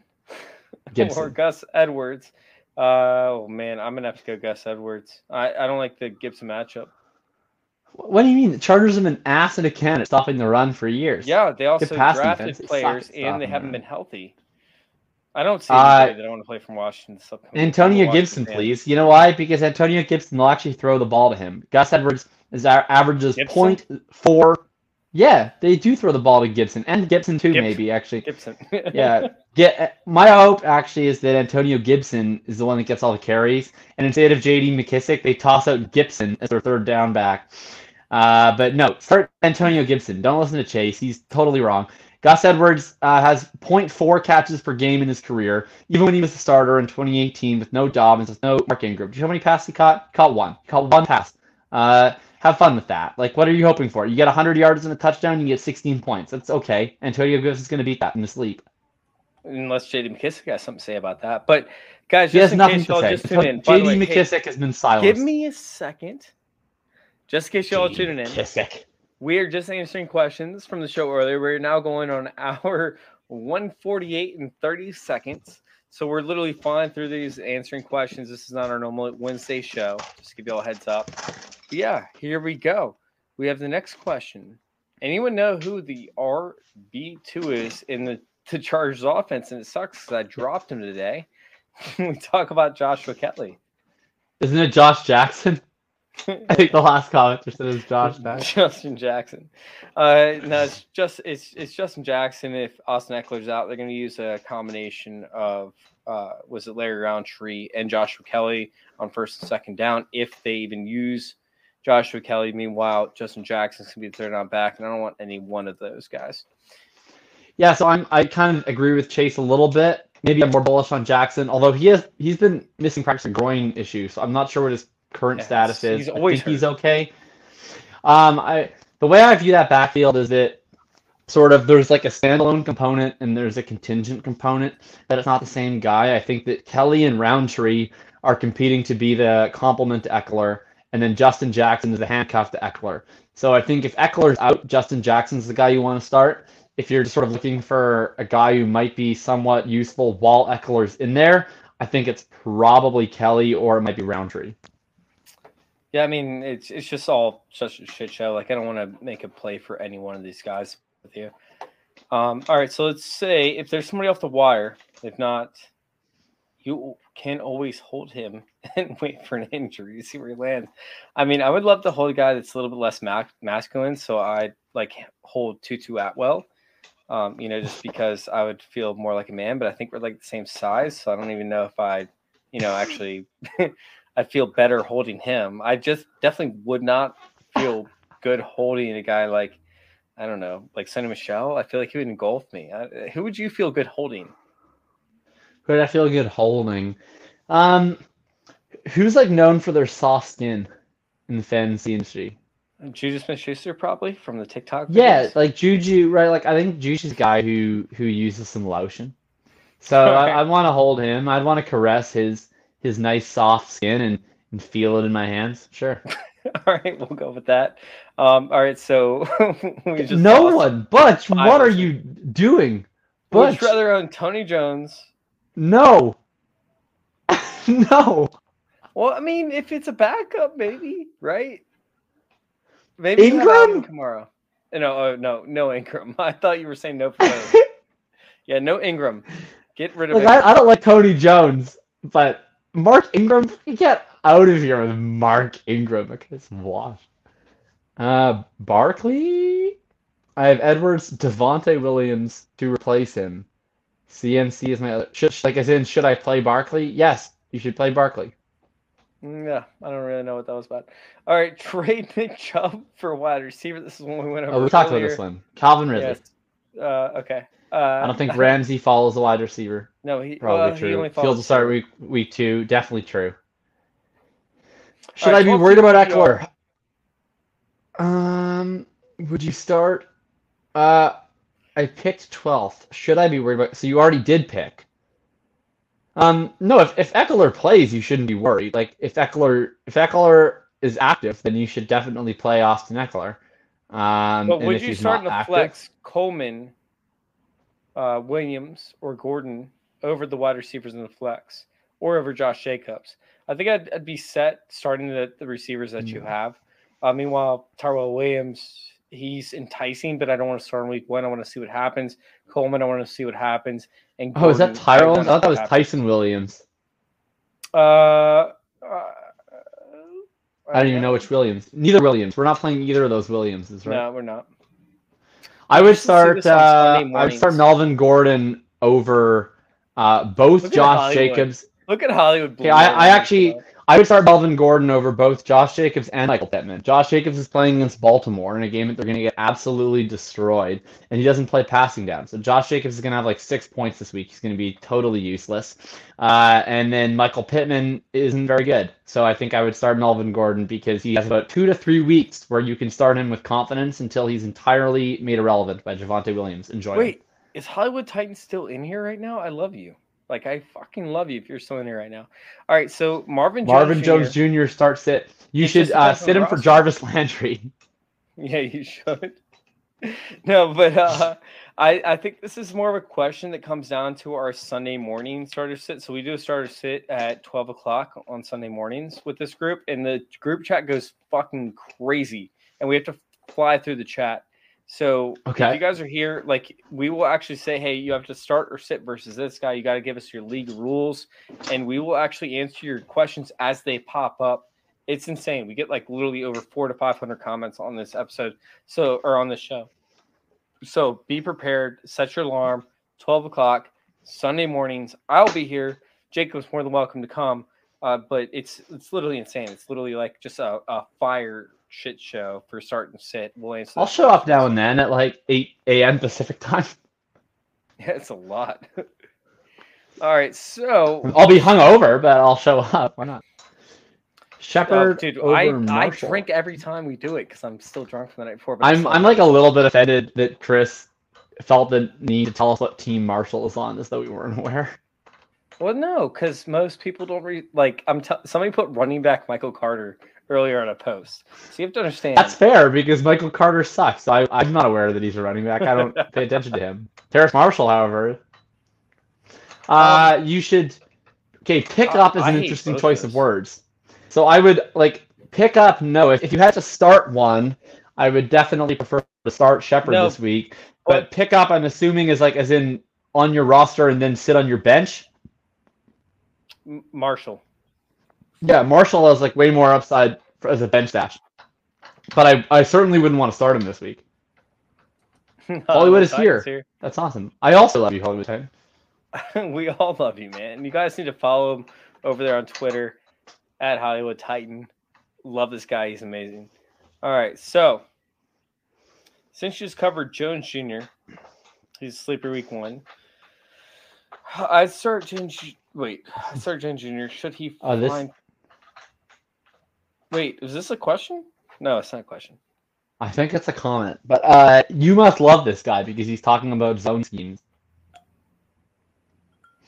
And he says that you can't trust Chark. Why? Is Chark lied to you in the past? What I would like to know about this question is, I would like to know how DJ Chark has mistreated you in some way. Like, was this a dating issue? Did he say he would call in the morning? Or did he put him on the stand? Did he perjure himself? Why can't you trust him? What has he done wrong? I can't trust Chark because he's like that chick that gave you the best that she possibly could over the first 5 times that y'all hung out. And the next 10 times, 20 times, she gave you nothing. So I'm a big proponent on giving your 100% every time that you possibly could, but also it's a reflection on me being the quarterback and not giving my 100% every single time. And when defenses figure you out, you have issues performing. And when they don't know where the place is that you should deliver your balls, you should know, like, you should know, hey, it's not all your fault. Are we going to name this? If we still posted the podcast version, could we name this DJ Chark Performance Anxiety? I'm supposed to have a meeting with the guy that's handling our podcast 20 minutes ago. But no, so this is what I'm going to call it, and I'll make sure this is the outtake that gets taken up. Because honestly, like, You should perform. If you expect somebody else to perform, you should perform just as well. And that did not happen with DJ Chark. Unfortunately, Allen Robinson is the one person that we can name that just always did their best with subpar conditions. You know, it didn't matter if it was hot, didn't matter if it was cold, didn't matter if the person on the opposite end to give their A game. You know, it didn't matter. Allen Robinson overperformed. That's the outlier. So DJ Chark, what's up? Oh, also DeAndre Hopkins too. I guess there's a couple outliers, but DJ Chark was phenomenal over the first 5 weeks of the season until in 2019, till the defenses figured out Gardner Minshew, the 6th round, rookie pick. You know what? There's been harder things to figure out. I like DJ Chark. He's not exactly the Kobayashi Maru over there, Gardner. You're not wrong. So, which one do you have over these three while we're sitting here having a conversation? Yeah, I would. If I had to start one, I would pick Laviska, and then I would pick Chark, and then I would pick Marvin. I hate Laviska's ceiling. What do you mean? So, he's like a second-year wide receiver. That's what ceiling is. All right, so let's go ahead and talk about Pittman. Because you love Pittman, and this is your team. This is the Colts, and you're like a massive Pittman fan, right? No, I hate that guy. But I only hate him for like 3 more days, because once the season starts, then I'm just a blindly optimistic Colts fan. So once that game kicks off, I will have my Michael Pittman Jr. foam fucking finger. But for now, he's just the guy that we took instead of Laviska Shenault, and it makes me mad all the time. Good matchup against the terrible Hawks. That's not true. The Hawks' pass defense was very bad for half the year last year. Then they actually got pretty decent. The only caveat with that, though, is that he is right, I guess. The secondary was bad. The pass D was good, but they did that a lot by pressuring the quarterback. They're going to not have issues pressuring Wentz. First of all, Wentz brings pressure upon himself. It doesn't matter how good his O-line is. He will find a way to get sacked. He just loves it. He just loves being sacked.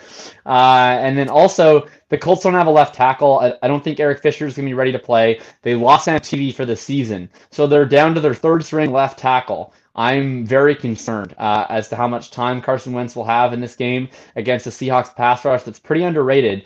And I think Pittman, he has upside in this matchup for sure, but I'm not sure he'll have time to complete those downfield routes to MPJ. All right, so let's go ahead and let's finish it out with this last episode. Thank you guys for tuning in. Thank you guys for joining us. We have all the links obviously coming out, but Gaskin versus New England or Allen Robinson versus LA? Last question. Stop trying to get me to start people other than Allen Robinson. Just start Allen Robinson. You drafted Allen Robinson, start him. What did we just say? We just talked about trust, okay? Allen Robinson is a trustworthy person. If you're dating someone, you committed to them. You went in the 3rd round and you said, I'm committing to you as the love of my life, Allen. And then all of a sudden, what happens? They get a tough matchup, right? They're saying, okay, tonight we're going to try this new restaurant. And you're going, I don't really like Lebanese food. Doesn't matter. Doesn't matter if you like Lebanese food. You committed to Allen Robinson. You're going to go and you're going to eat fucking Lebanese food and you're going to like it. You're going to like it, and you're going to start Allen Robinson, and he's going to win you a week, and you're going to get out of here with these Chenaults and these Gaskins and every Tom, Dick, and Harry that you're trying to fly by night against Allen Robinson. He's awesome. Start Allen Robinson. Good night.